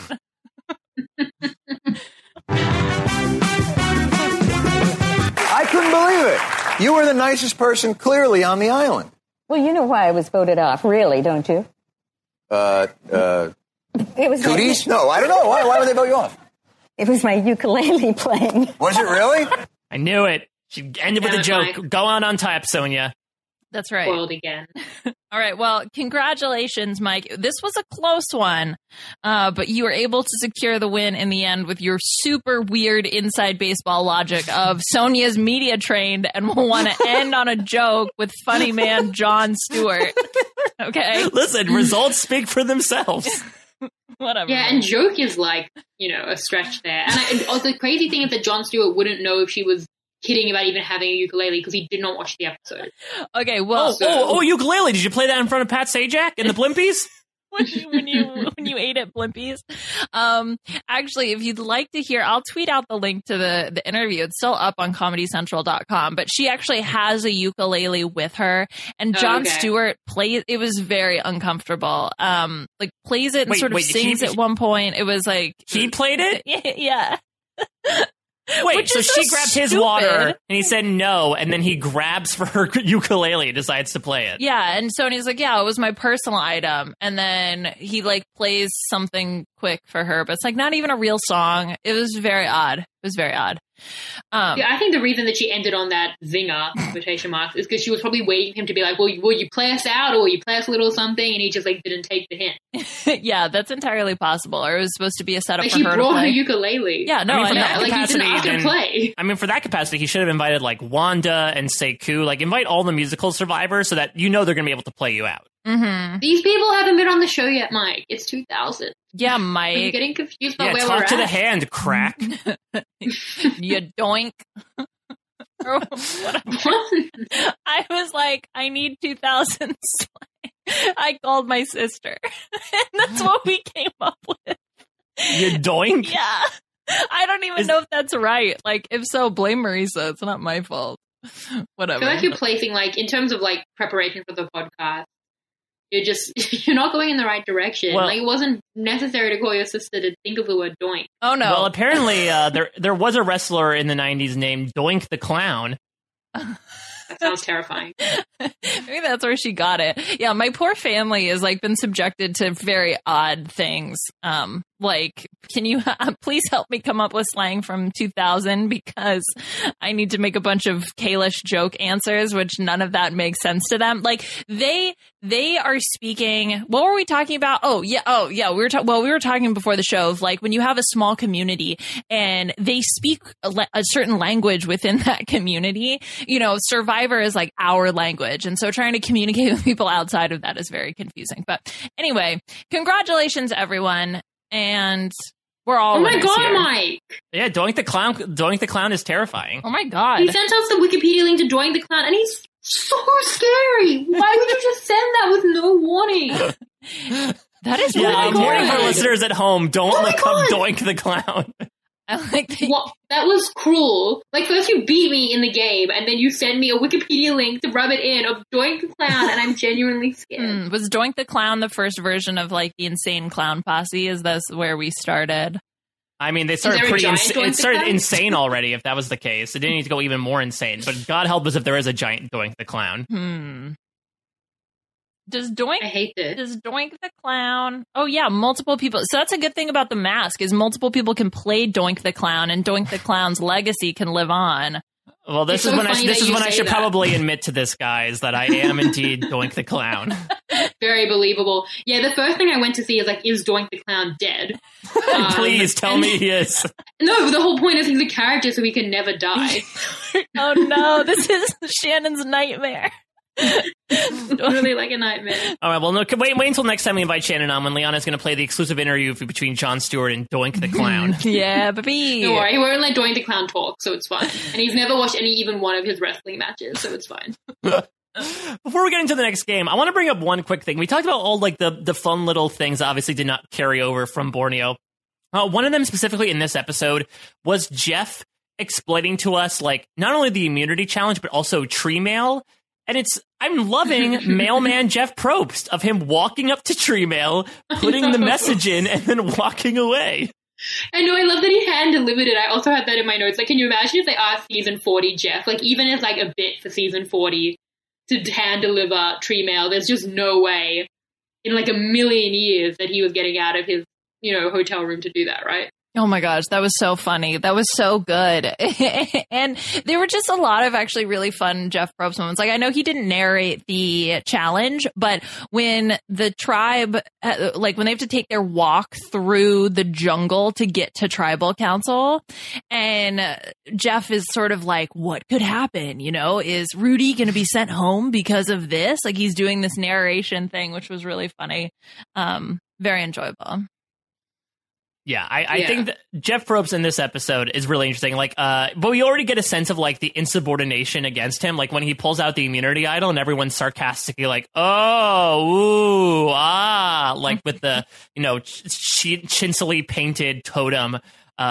This is like a nice little indicator as to when the Pagongs are going to try to vote for him, or when everyone tries to mock him and he gets really angry in the process. Like Jeff Probst was not regarded, obviously, in the way that he is today. Very much so in Borneo. He was just sort of one of them. Mm-hmm. Yeah. What was another good Jeff Probst moment? I mean, he sort of like wasn't even. I mean, yes, of course, he was the mailman. And he also set up the concept of the first marooning, which was really fun. But it felt like he was not as big of a part of the show as he is now. And obviously, Jeff's role has changed throughout the show's history. But I thought that was sort of an interesting thing to note, although he does look very similar to what he looks like now. I do like, there was one thing he said when he was introducing the challenge. Don't put me in the position of having to make a judgment call. I don't want to. There's too much at stake. Like, that is definitively 2,000 Probst, right? Yeah. Well, it could have been possible because the challenge was 30 seconds, so the odds of it being pretty close were quite high. Like, it was a nothing challenge. Anyway, whatever. They were like, we don't have tapes to go back and check the tapes. Yeah. So like, we'd ask our cameramen, but they're too busy eating Blimpies, so they probably missed it. Right. But he actually also, speaking of Jeff Probst moments, he takes a really nice moment when he brings the votes back. He says, there were a lot of steps along the way. Any of you could have turned around. None of you did. And in my book, that gives you bragging rights for life. Like, look at you, Jeff Probst, like giving kudos to these people right before one of them gets voted out and Jon Stewart prompts her to drown the other 15 people. if only 16, maybe. Who knows? We don't know how many. So I wanted to bring up a game that sort of looks upon Survivor history, because we are sort of stuck in a weird Survivor time right now, where we're simultaneously in 2000, according to Doink the Clown, and also in 2020. And you know what? This episode had the first ever confessional from Rudy, as I mentioned before, in which he talks about having the boxes in the water, dragging them behind the raft. So I figured what I would do, and this is sort of mimicking something that Peridium brought to the B&B early this season in Survivor 40, is I have gone through the books and I have picked out some of the first quotes from a Survivor season. And here's how this is going to work. So I have them separated into 3 categories: easy, medium, or hard. You are going to pick a category. I'm going to read a quote. And then you can either tell me the season name if you want to, or the person who said it. And if you're able to get both, I'll give you a bonus point. Easy questions will be worth 1 point. Medium questions will be worth 2 points, and hard questions will be worth 3 points. You have the potential of getting 4 points in a round if you get a hard question right, the season, and the person. So we shall test how good you are in your Survivor premiere skills. Interesting. Okay. What are the odds that you'll be able to guess the person and not the season? I don't know, man. There have been people that have played in multiple seasons. That's true. I mean, it just seems pretty unlikely. Anyway, just guess Boston Rob, and you'll have a 5 out of 40 chance, or 6 out of 40 chance. All right, well, Shannon, I'm going to guess Boston Rob if I don't know all the time. Same. Just know that. All right, well, Shannon, let's start with you, actually, and we'll assume that Boston Rob is the automatic answer. But do you want to go easy, medium, or hard? Medium. Okay. Here is your medium quote. Whoa, I'm on the wrong team. Why do they think I'm older? Do I look older? Okay, so it's an age-delineated season. All right. I'm going to go with Nicaragua. I'm sorry, that is incorrect. Liana, I will give you the chance to steal. Oh, no. Ooh. Okay. So, okay. Wait, it's not Nicaragua? It is not Nicaragua. Well, it should be. Okay, so somebody... Oh, no, I know who it is and I know who said it. Damn it. Please, no. Okay. I want to steal from Liana if she gets it wrong. Okay. Well, that's amazing. Well, now I just want to hear Shannon's answer. Like, that conviction is so outstanding. I throw my answer. I'm going to say Boston Rob. Okay, sure. For the first time in B&B history, we are going back to the original person. Wait, I'm going to feel really bad if I get it wrong now. Okay, go ahead. I think it's Suri in Panama. That is correct. Oh, I can't believe I got a Suri question wrong to begin with.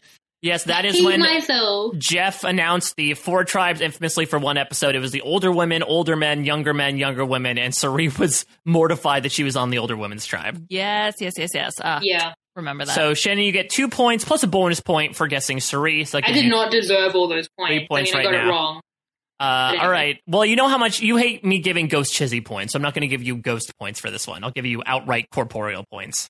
It feels even more unfair. But yeah, sure. All right, Liana, your pick. Easy, medium, or hard? I'll go medium as well. Okay. I'm like in love with Stephanie. So when I found out that she was on our team, I was like, oh, we're winning. We got Stephanie. We're good to go. Oh, okay. So this is Guatemala. That is correct. For a bonus point, can you guess who said it? Is it Danny?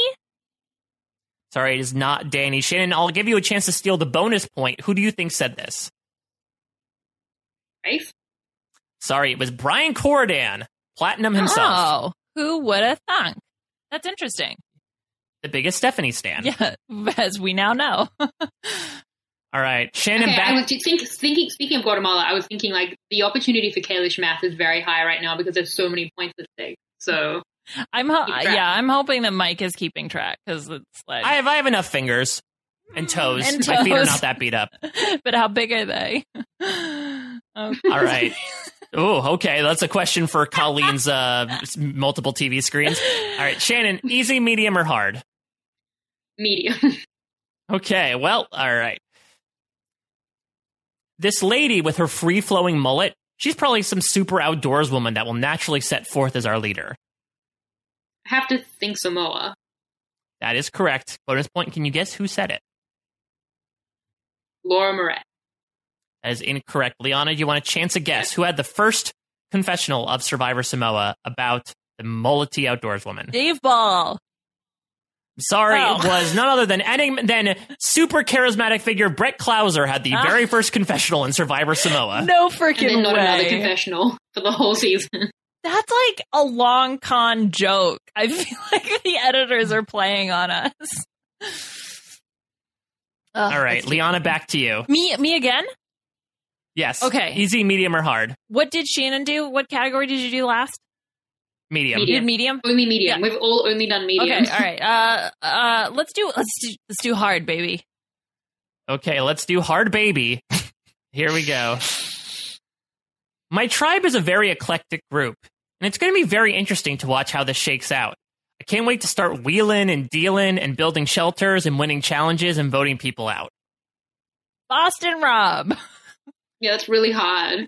I'm sorry, that is incorrect. Shannon, do you have a guess? Okay, Shannon, that means it's not a Boston Rob really season. don't. I was thinking, like, after Liana said hard, I was like, I might take it to hard, try and meet her there. But I'm like, I've been scared back down to easy, I think. Well, give me the quote again. I'll buy time. My tribe is a very eclectic group, and it's going to be very interesting to watch how this shakes out. I can't wait to start wheeling and dealing and building shelters and winning challenges and voting people out. Survivor Thailand. Sorry, that is incorrect. It is none other than our grand poobah of Rob Has a Podcast. Rob Cesternino had the very first quote in Survivor All-Stars. Ouch. Yeah, but that happened in the future, and Great we're in confessional. 2000, so Yeah. we wouldn't know that. No, this obviously. was the most Rupert tweet of first confessionals by far. It is the most generic description of Survivor I've ever heard in my life. So it's very surprising that it's coming from Rob. I want to put that as the new description for the Wikipedia page. All right, we are going back to you, Shannon. Easy, medium, or hard? Okay, I will try hard if that one was the hardest one. I was like, All the right. other hards won't be as hard as that hard was hard. Continue. I'm a buyer for a major department store. I am demanding. I made pretty much every person that's ever worked for me cry at one point. I guess I am the devil, yeah. Damn, that's really hard. No joke. I don't know who this could be. It's so hard when you're just trying to think about all 500 Survivor contestants to think who this could be. This is like I'm going to go back down to easy after this. Say it again. I'm a buyer for a major department store. I'm demanding. I made pretty much every person that's ever worked for me cry at one point. I guess I am the devil, yeah. Token Jeans? It is not from Token Jeans. Liana, do you have a guess as either the person or the season? Is it China? It is not China. Believe it or not, the very first confessional in Survivor Worlds Apart is So Kim. What? Oh, yeah. See, that's hard. See, it would have taken me ages to go through the catalog to get to So Kim. I had no idea that all I remember about So Kim is Neutral Box and that her and her sister Do, not Doink, was almost on season 29. I didn't realize she was a buyer for a major department store. I didn't realize that she made multiple people cry and that she called herself the devil. Yeah. Yeah, like if the confessional would be in the future I will date Malcolm, which will make multiple people cry, I'm basically the devil, I would have got that. But that's I don't know, Shannon, it might make multiple people cry. For me, it makes me point at them and laugh in merriment at them, at their love. You're the devil. The Survivor You're devil. the devil. Yeah. It all makes sense now. Doink the clown is the Survivor devil. We've cracked the code. It all makes sense now. All right, Liana, we are going back to you. Well, I want to go easy to get some points, but I'm also embarrassed if I don't get it. Okay, let's go easy. Let's see how easy the easies are. He says, the game starts. You're taking nothing. I was like, oh, shit. Oh, crap. What was the... No, oh, shit. Oh, shit. I'm sorry. Oh, shit. Okay, what was the first season where they didn't, have anything? Because I assume that's what it is. Can you say it again? He says, the game starts. You're taking nothing. I was like, oh, shit. The game starts. You're taking nothing. I assume it's from when Survivor's like, we have to make this so hard. They will get no supplies. I'm going to go with... Dude, I don't freaking remember. This is so embarrassing. See, this is a hard one. Okay, I'm going to say Boston Rob. That is incorrect. Shannon, do you have a guess as to the person or the season? Sandra Pearl Island. Oh, damn it. That is correct. 2 points for you. Okay, that's an iconic confessional. I want to go easy. I want those points. All right. You want to do another easy one? Yeah. This is fun. This doesn't make my head hurt. I like that. In my world, I've always tried to show that good will win. Heroes versus villains? That is correct. Do you know the person? Rupert. That is also correct. Okay. That feels right. It's weird to hear Mike read a Sandra quote. I'm sorry. It didn't stand out to me because it doesn't sound the same at all. You are not a badass bitch like Sandra Diaz-Twine. I'm sorry, Mike. Yeah, it's Mike's fault. So I can't have a career of reading Sandra quotes? No, you cannot. Go into the ocean and wash your ass. You should do TikToks. We were trying to get Survivor TikToks, and you can just do Sandra confession. Wait, but isn't the point of TikTok that you're not supposed to talk in it? So you'd have her playing, you'd have her actual confessional playing as the sound, and you could then mouth the words. Yeah. Mm-hmm. Oh, okay, I can do that. But you do it completely opposite of the tone. So for I'm against you, Russell, it'll just be I'm against you. Okay, well, that doesn't work for a podcast, but you can see what I'm doing, obviously. Mm-hmm. So, okay. Yeah. All right. Well, Liana, we're going back to you here. Man. Do you want you want easy, medium, or hard? I did better with the mediums. I'm going to go medium. All right. Here is your medium. My first thought when I saw the tribes were split right along racial lines was, oh, God, this is going to be hard. Just because... How is that medium? Cook Islands, baby! I feel all right, but do you... right. But who said it? Sorry, I buzzed in before you could finish. Can you keep reading, or is that not allowed? All right, well, I'll start from the beginning. My first thought when I saw the tribes were split right along racial lines was, oh, God, this is going to be hard. Just because I feel like as a people that have the same ethnicity, maybe we'll kind of clash on things. I have no idea. Okay, well, it's in the... that season was a bad idea. It's in the medium category, which means it's someone totally random. So, let's go with... Who's someone super random from that season? Is it Brad? I also would have gone Brad for randomness. It is not Brad. Shannon, do you have a secondary option for randomness? I was going to go with Brad. Yeah, Shannon What also about- says Brad. What about Seifu Bunch? It is not Sekou Bunch. Surprisingly, the first confessional of Cook Islands goes to Ozzy. Oh. See, I have you a say it question. like Ozzy, Mike. We can't get them. Yeah. But also, how has this been categorized? Because, like, so the two mediums that Liana got was, Stephanie's back, which could only be, I guess, 2 seasons, probably 1. And the season's been divided along racial lines, which is only 1 season. Like, how is that not in the easy category? So the reason I thought of it was because I thought easy was you can easily get both the season and the person. Medium is you could probably get the season or the You can person, definitely get the season. but not the other one. And then hard is you could probably get neither one. Got it. I don't Right. know. Shannon, with that logic, questioning my categories here. Do you want to go easy, medium, or hard? But it doesn't make any sense because, okay, so for easy, you can get 2 points, probably, Mm-hmm. because you can get the season and the person. But for medium, you'll definitely get 2 points because you'll definitely get the season. Whatever, I'll go easy. But I don't think it makes sense.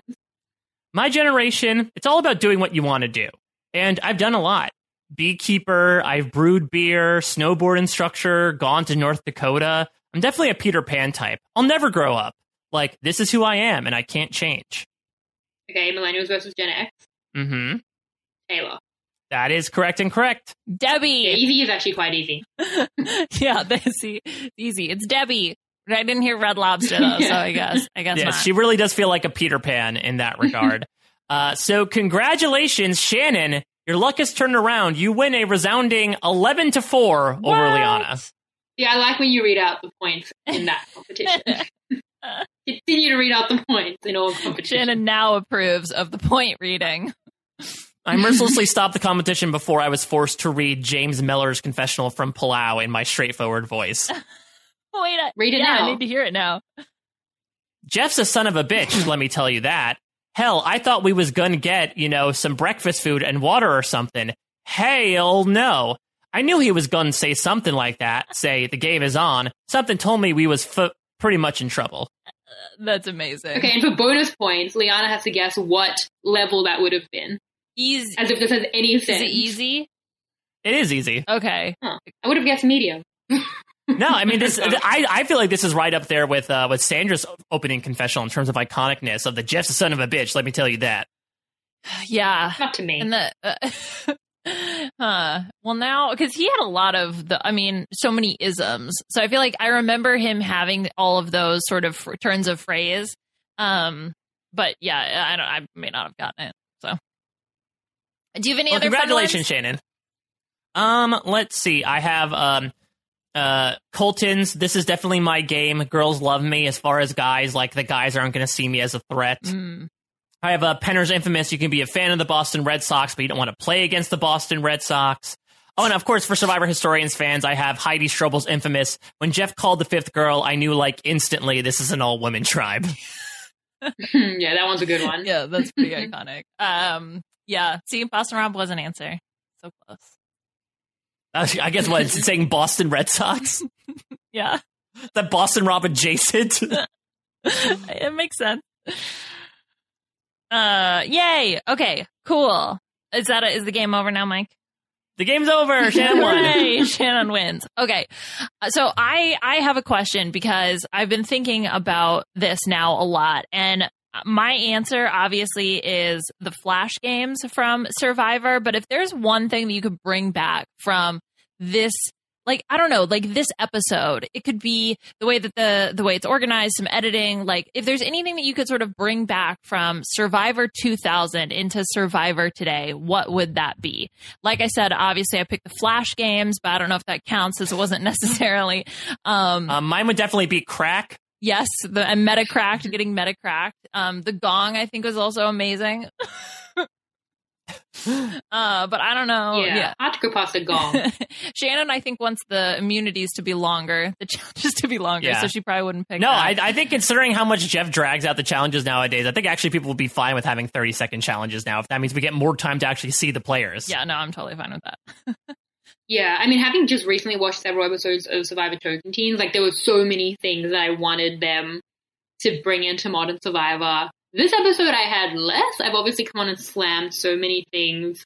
What I found was interesting was you do miss a lot of that. And this is like the coldest take, but you miss a lot of the social strategy that comes out with people just making the shelter and kind of arguing over that. And it's like, we don't even get that really anymore, you know, like just like in terms of like people getting to know each other and that like very organic way that people do that when they make the shelter. And so much came out of that in this episode. So maybe more of that, more shelter making, more of those organic relationships, because now it's just like strategy. But then again, I think we need more strategy than this episode gave us. So.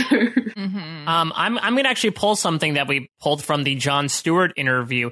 I don't understand why they got rid of luxury items. I know that they banned him a bit because Vesepia brought a notebook and like ruined that Fallen Comrades challenge by writing things down. But like, if you're not able to get personal content, at least like having little totems is always fun. Like, I even remember in Exile Island when Courtney Merritt got her like little fire bolos and was doing stuff, right? Or like the fact that James Clement's luxury item in Heroes versus Villains was his 2 immunity idols. Like, I love little touches like that. And so I do wish that they brought that back. I know that they're pretty stringent nowadays about like to the point of like, these are the clothes you have to wear, you know, these are the only things you can bring in. But I kind of wish that people nowadays had the ability to bring in a luxury item, because I feel like that does say something about who you are, either from a survivalistic perspective or from a personal perspective. Yeah, I thought you were saying that from Jon Stewart, it's like, why aren't we drowning people more? That's where I thought you were going, but you went in a different direction. We had that challenge with Under the Grate with Last Gasp. We had that challenge. Remember the challenge where they were strapped to the water wheel and they were basically waterboarded over and over again? Oh my God, I love that. I think Jon Stewart invented that challenge. I think so. And then you like spit into the thing with the water that you've collected. Is that the one that you're talking about, Mike? Yeah. Oh my God, that's so good. Okay, so first of all, I agree with both of you. I think something that allows you to get to know the contestants a little bit more and just allows for some more sort of organic ways of getting to know them. So I think Shannon, probably my real answer. I think I would probably go alongside with what you're talking about, but I love when Survivor Australia does the intro packages about people. And maybe it doesn't have to be as highly produced as that. And it doesn't have to be as low production as the spools that we see in this episode. But on a scale of spool to Australian Survivor. Yeah, like on a scale of spools to Janine doing yoga being a badass, like where do I fall? Because I like, it's kind of cool to you see these people within the confines of Survivor, but it's kind of you get to know them a little bit, even if it is sort of a little bit of a caricature before. Like Greg's description was he's a recent Ivy League grad. Okay, well, that doesn't really tell me all that much, but maybe a little bit more, but in that kind of vein, so that I get to know the people a little better. That, or I pick Shannon's answer. Or Boston Rob. Well, yeah, so I guess the question is, like, because the Australian Survivor ones, I think the unfortunate downside is they have to parse them out throughout the episodes, is because, like, they're like, 2 to 3 minute montages. Would you want to like clip them down and put them all in the premiere? Would you disperse them out throughout the episodes like Australian Survivor does? What would be your like intention if you had access to those clips? I think they're absolutely shorter. And I think the problem is if you, I don't know, it's hard because if you don't do them all in the first episode, then it's easy to be like, well, we haven't seen this person's video yet, so like they're safe, or something like that. So I don't have an answer, Mike. Okay, I just want what I want, and I don't have a solution for it. That and Jeff Probst delivering mail, and I want that on camera. Yeah. I need to see that. And the gong. All great on. Yeah, I want Jeff Probst to deliver the tree mail and then ring the gong to show that mail is here. Yeah. Yeah. I think that in terms of like the luxury items, like BB was ahead of his time. Like he had, his kids on his shirt. You notice that? Like that's amazing. BB literally carrying his family on his chest. Yeah. If he takes off his shirt, he voted out his family. I think about this all the time because, like, what would my luxury item be? Like, I would probably bring one of the many, many, many items that I own that has pictures of my cat. Like, I have a cat blanket, I have a cat pillow, I have my cat on my shirt. So I would do, like, that wouldn't be a luxury item. I could probably just wear those clothes, and I would do that. And I think BB thinking to do that was really ahead of his time. He got to see his family on his shirt the whole several days that he was out there. Do you ever like have your shirt rumpled up in a corner in the dark and think it's your cat when really it's just the cat on the shirt? Well, my cat doesn't live in my apartment. She lives with my parents. So that would be crazy. I mean, the blanket is, you wouldn't be able to because she, like the pictures in the blanket are bigger than she is. So you could think the cat got big and now it's in my apartment. Why are you I'm so just giant? laughing at the absurdity of Mike thinking that the picture, like, it's a crumpled up t-shirt, Mike, for it to have the volume of it to be If a you 3D were sleeping object. and you my woke cat up in the is. middle of the night and you looked in the corner and you saw a picture of a cat, do not tell me your mind did not initially jump to, is that a cat there? Like, you cannot put two and two together when you are woken up from the midst of slumber town to be like, oh, yes, obviously that is the cat shirt I threw in there. No, your first instinct is there's a cat there. Slumber Town. Doink the Clown is going to take you to Slumber Town. Oh, no, my wrestling catchphrase. Oh, no. Slumber Town. Yeah, I know what my cat looks like. I know what a cat is, so I don't ever make that mistake. But the cat blanket actually can be quite terrifying. Not as terrifying as Doink the Clown, but like people know my cat's like a little scary, evilcat_Melly on Instagram. And yeah, so for one of my birthdays, it's like literally the best gift I've ever been given. Peter got me this giant blanket with 12 pictures of my cat on it. And it was it genuinely is like my favorite gift I've ever been given. So, but yeah, it's not my cat. Like I know the difference. But anyway. All right, so I realize now if I go onto Survivor, I'm going to wear a shirt with Doink the Clown on it. That's yeah, and everyone else would quit in fear. Yeah, exactly. It's a fear tactic. no, Amazing strategy. a blanket is better, Mike. I really think you got to go with the big blanket. Especially because... We've got luxury items again, and you just like unfurl this like giant blanket. People would quit. That's a really good strategy. Yeah, and I put it in the corner of the shelter, so when people wake up, they think Doink the Clown is there. And no one else is getting this confused. Oh, there's a big clown in the shelter. I saw it last night. Oh my god, the evolution of strategy. No, you could actually just bring the mask, like bring the actual Doink the Clown mask, and when people wake up in the middle of the night, just have you sitting there over Yeah, them. listen, some people have put buffs over their faces to keep the bugs out. I put on my Doink the Clown mask and makeup. Can you imagine? I'm just picturing, okay, so I'm picturing the gif of Ben Dreber again, where he's like in the woods, like spying on people, but now he's wearing a Doink the Clown mask. It's terrifying. Can you imagine? Or like Nick Wilson when he just wanders into conversations with a Doink the Clown mask on? Like, that's terrifying. This is terrifying. Oh, that's why those people don't win, is because they're doinking it. They're doinking it. Talk to the hand, man. Oh my god. You know both of those people won, right? Put that up the second time. Next level strategy. Yeah, this is why these people don't win every time. Right. Only some of the time. Clearly. They still won. Oh my I goodness. think people need to Google Doink the Clown so that they understand what we're talking about. Don't Like, Google it is Doink the terrifying. Clown. You won't be able to sleep if you Google Doink the Clown. And if too many of us Google him, then he appears. In your, Oh yeah, my in God. your computer screen. On your t-shirt late at night, crumpled up in the corner that you think is Doink the Clown. Yeah, but then you realize it's not Doink When the you- Clown. It's just that t-shirt of Doink the When you're Clown. waking up from Slumber Town. When you wake up from Slumbertown, then you will see Doink the Clown. All right. That old wives' tale. Okay, yeah. I don't even have a fear of clowns, but now I feel like maybe I do, as of today, because of this. This horrifying image.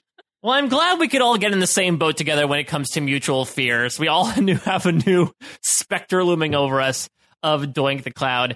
So we're not doing a question of the week because this is a new type of thing. But I will say that we're going to keep on keeping on with this. I'm not sure how much Rob has really gone into length about what his plan is, but we're moving on from the Survivor premiere, and RHAP is going to look upon more classic episodes. That's sort of aiming, I think, at like the first 20 seasons, really pre-RHAP or around the time RHAP started. So if you have suggestions for episodes that you'd like us to cover, you can become a patron of RHAP. I believe that's where they're receiving input. But throughout this offseason, Liana and I are going to be bringing you installments of the B&B covering some of these older episodes of Survivor. Not sure in terms of a frequency. Sometimes there may be guests on. Sometimes it might just be the two of us. I'm not entirely sure. But based on the way this is going, Liana, I'm actually very, very excited as to whatever the hell we're going to conjure up here in the next few months. Yeah, me too. I don't know what the future holds, but this is a blast. So much fun, and I'm really looking forward to trying to make games that fit the time period, but also it doesn't have to because that's not what we're doing here, but I'm still convinced that we are doing that. So if this doesn't put you to Slumber Town, hopefully you can join us on this journey. Well, while Liana is caught in a paradox still, Shannon, Guss, thank you for coming on, making your return to the B&B, and us promptly maybe scaring you off once more. You get a game win in your pocket. So we always relish the time we get to talk with you, whether on your podcast or on ours, about Survivor. For people who want to check out whatever else you may be doing, are you doing anything special for the time being, and how can people follow you on social media? I'm at Shannon Gates. I'm not doing anything special. I mean, been made redundant from my full-time job of watching Survivor. Because there is no Survivor. So it's a weird time. Like, I was literally just, like, this is where my life is right now. Like, it's so sad. I was thinking, like, I've done this podcast. It's like the middle of the morning right now. I was going to nap after, but now I'm so scared of Dwight the Clown that I may never sleep again. So I've kind of freed up my whole day right now, which is a kind of a sad state of affairs. I feel like every time I come on a Survivor podcast during the off season and talk about where my life's at, I don't paint a good picture of where it is. So I don't know. I might do some of these, for Survivor Global. We might, get a couple of guests on in these rewatches. I don't really know what's happening. I might we're going to do a think tank at some point. Nick and I are going to do that. Ooh. I'm watching a lot of late 90s, 2000 media at the moment. So that I'm downloading Snake on my phone.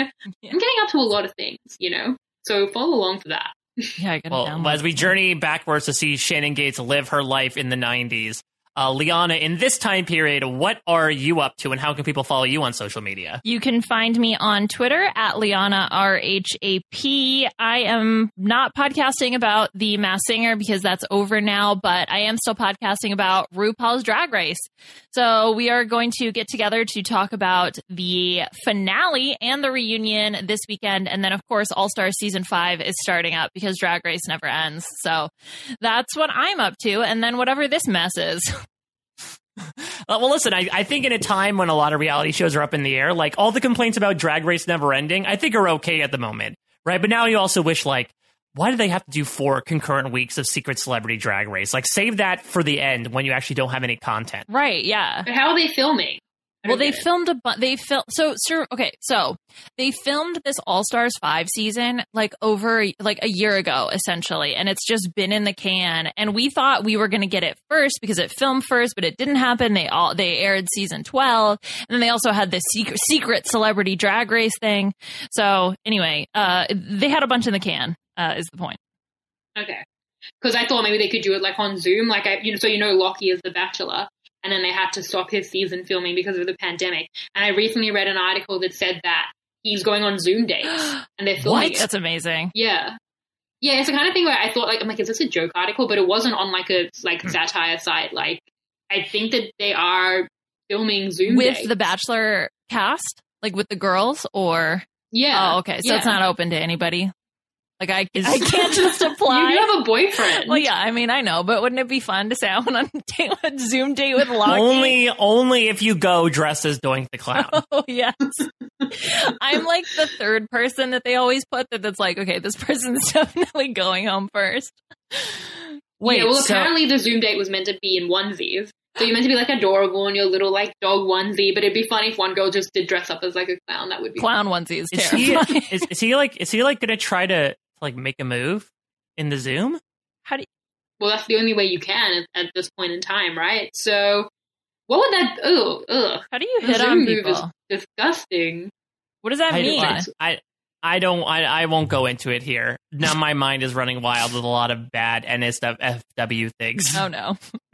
It's not great. I mean, it's not like they show that stuff on regular TV, so they'd find a way to tastefully edit it.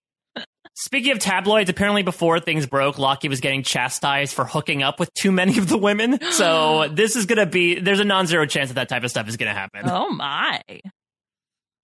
Yeah. How much would it suck to be the Bachelor and then have it be just that? No. And then have it be shut down for the pandemic. I really do hope they get a season out. It just doesn't make any sense to me. He would have had his favorites and stuff, and now is he allowed to talk to them? Are they talking every day? Is he not allowed to talk to all these people he had a connection with? I think too much about this. I spend too much time. I mean, I should be talking about part-time or full-time? I don't know. Liana spent time calling her sister to come up with the word doink, so I don't feel like I invest much time in anything anymore. But if I did, it would be in thinking about how Lockie is going in this time in Lockdown. Shannon, you talk about how I talk about my life. It sounds so sad. You're talking to two people. At least Mike has a baby. My life is a disaster. Yeah, but he doesn't know any 90s slang. That's true. That's a true statement. Useless. Do better, Asher. Okay, next time I'm on the B&B, the three of us can compete about whose life is more sad. Okay. I guess that's always what it is, right? It's like accidentally. Yeah, that's the running game, really. Is the whose life is the most pathetic, but in the happiest way. We're all having a good keeping time. a tally. Yeah. Yes. You can always follow me at a Mike Bloom type. So even though Survivor has ended for the time being, that has not stopped me writing about it. I have come out with a series of articles in the past week. Survivor Turns 20. Where when I was on set for Survivor 39, I did a series of interviews with a bunch of people around the crew, and I've started coming out with those pieces that really highlight all of the multiple heads of the Survivor production hydra between the challenge department, the art department, location scouts, the directors, the production office, Marine, Jeff Probst and Matt Van Wagenen. So those interviews are out on parade.com. By the time this is coming out, they should all be out. My final piece is basically a summation of how the Survivor crew has built into a family of 400 plus, and they gave some memories about their time over the course of the show. Stepping onto that set, it's one of the biggest thrills of my life as a Survivor fan, because you really get to see how palpable the passion is for the show from the people that are making it. And as much as you may, grumble and grouse about certain choices productions have made, you get to see everyone pour their heart into each and every piece of work that they do, whether it's painting a prop or if it's designing a challenge. And it was so staggering to see and really made me recontextualize my fandom. So I'm hoping in my pieces that I was able to do that as well, to show the side of the iceberg that we rarely get to see on camera. So you can check all that out at parade.com/tag/survivor, covering Top Chef with a fantastic crew. We are nearing the final few weeks of that. But Down the Hatch, my Lost Rewatch podcast with Josh Wigler, has been going very strong. Last week was the 10-year anniversary of the series finale, and we did a bunch more stuff on top of our usual 2.5-hour podcast. So check that all out. There's sure to be much more stuff in the future. Brant Steele's miscellaneous Survivor stuff, maybe some other fun stuff going on post-show recaps and the time to be. But that's going to do it for the B&B. I don't know when the episodes will be announced for people to check out, but if they happen to fall your way before we record these things and you have game suggestions, you can email us, rhapbnb@gmail.com. If you have any thoughts about this episode, whether it's the games that we played, thoughts on the premiere, what big sites in Australia Liana should check out, hashtag RHAPBNB, the letter B, the letter N, the letter B. Special thanks to Scott St. Pierre for his great work behind the scenes, Paul Osselson, a fellow Survivor historian, our head writer, and our great theme song from Wolf from America. Liana and I will be back at some point in the weeks to come talking about yet another classic episode of Survivor. But for now, we'll check you out at your next stay. Mike and Liana, yeah, they're playing some games. And I pray to your mama that they're not super lame. And if that all sounds cool, I can tell you the name. It's the RHAPBNB. Mike and Liana, yeah, they're playing some games. And I pray to your mama that they're not super lame. And if that all sounds cool, I can tell you the name. It's the RHAPBNB. You can say for free.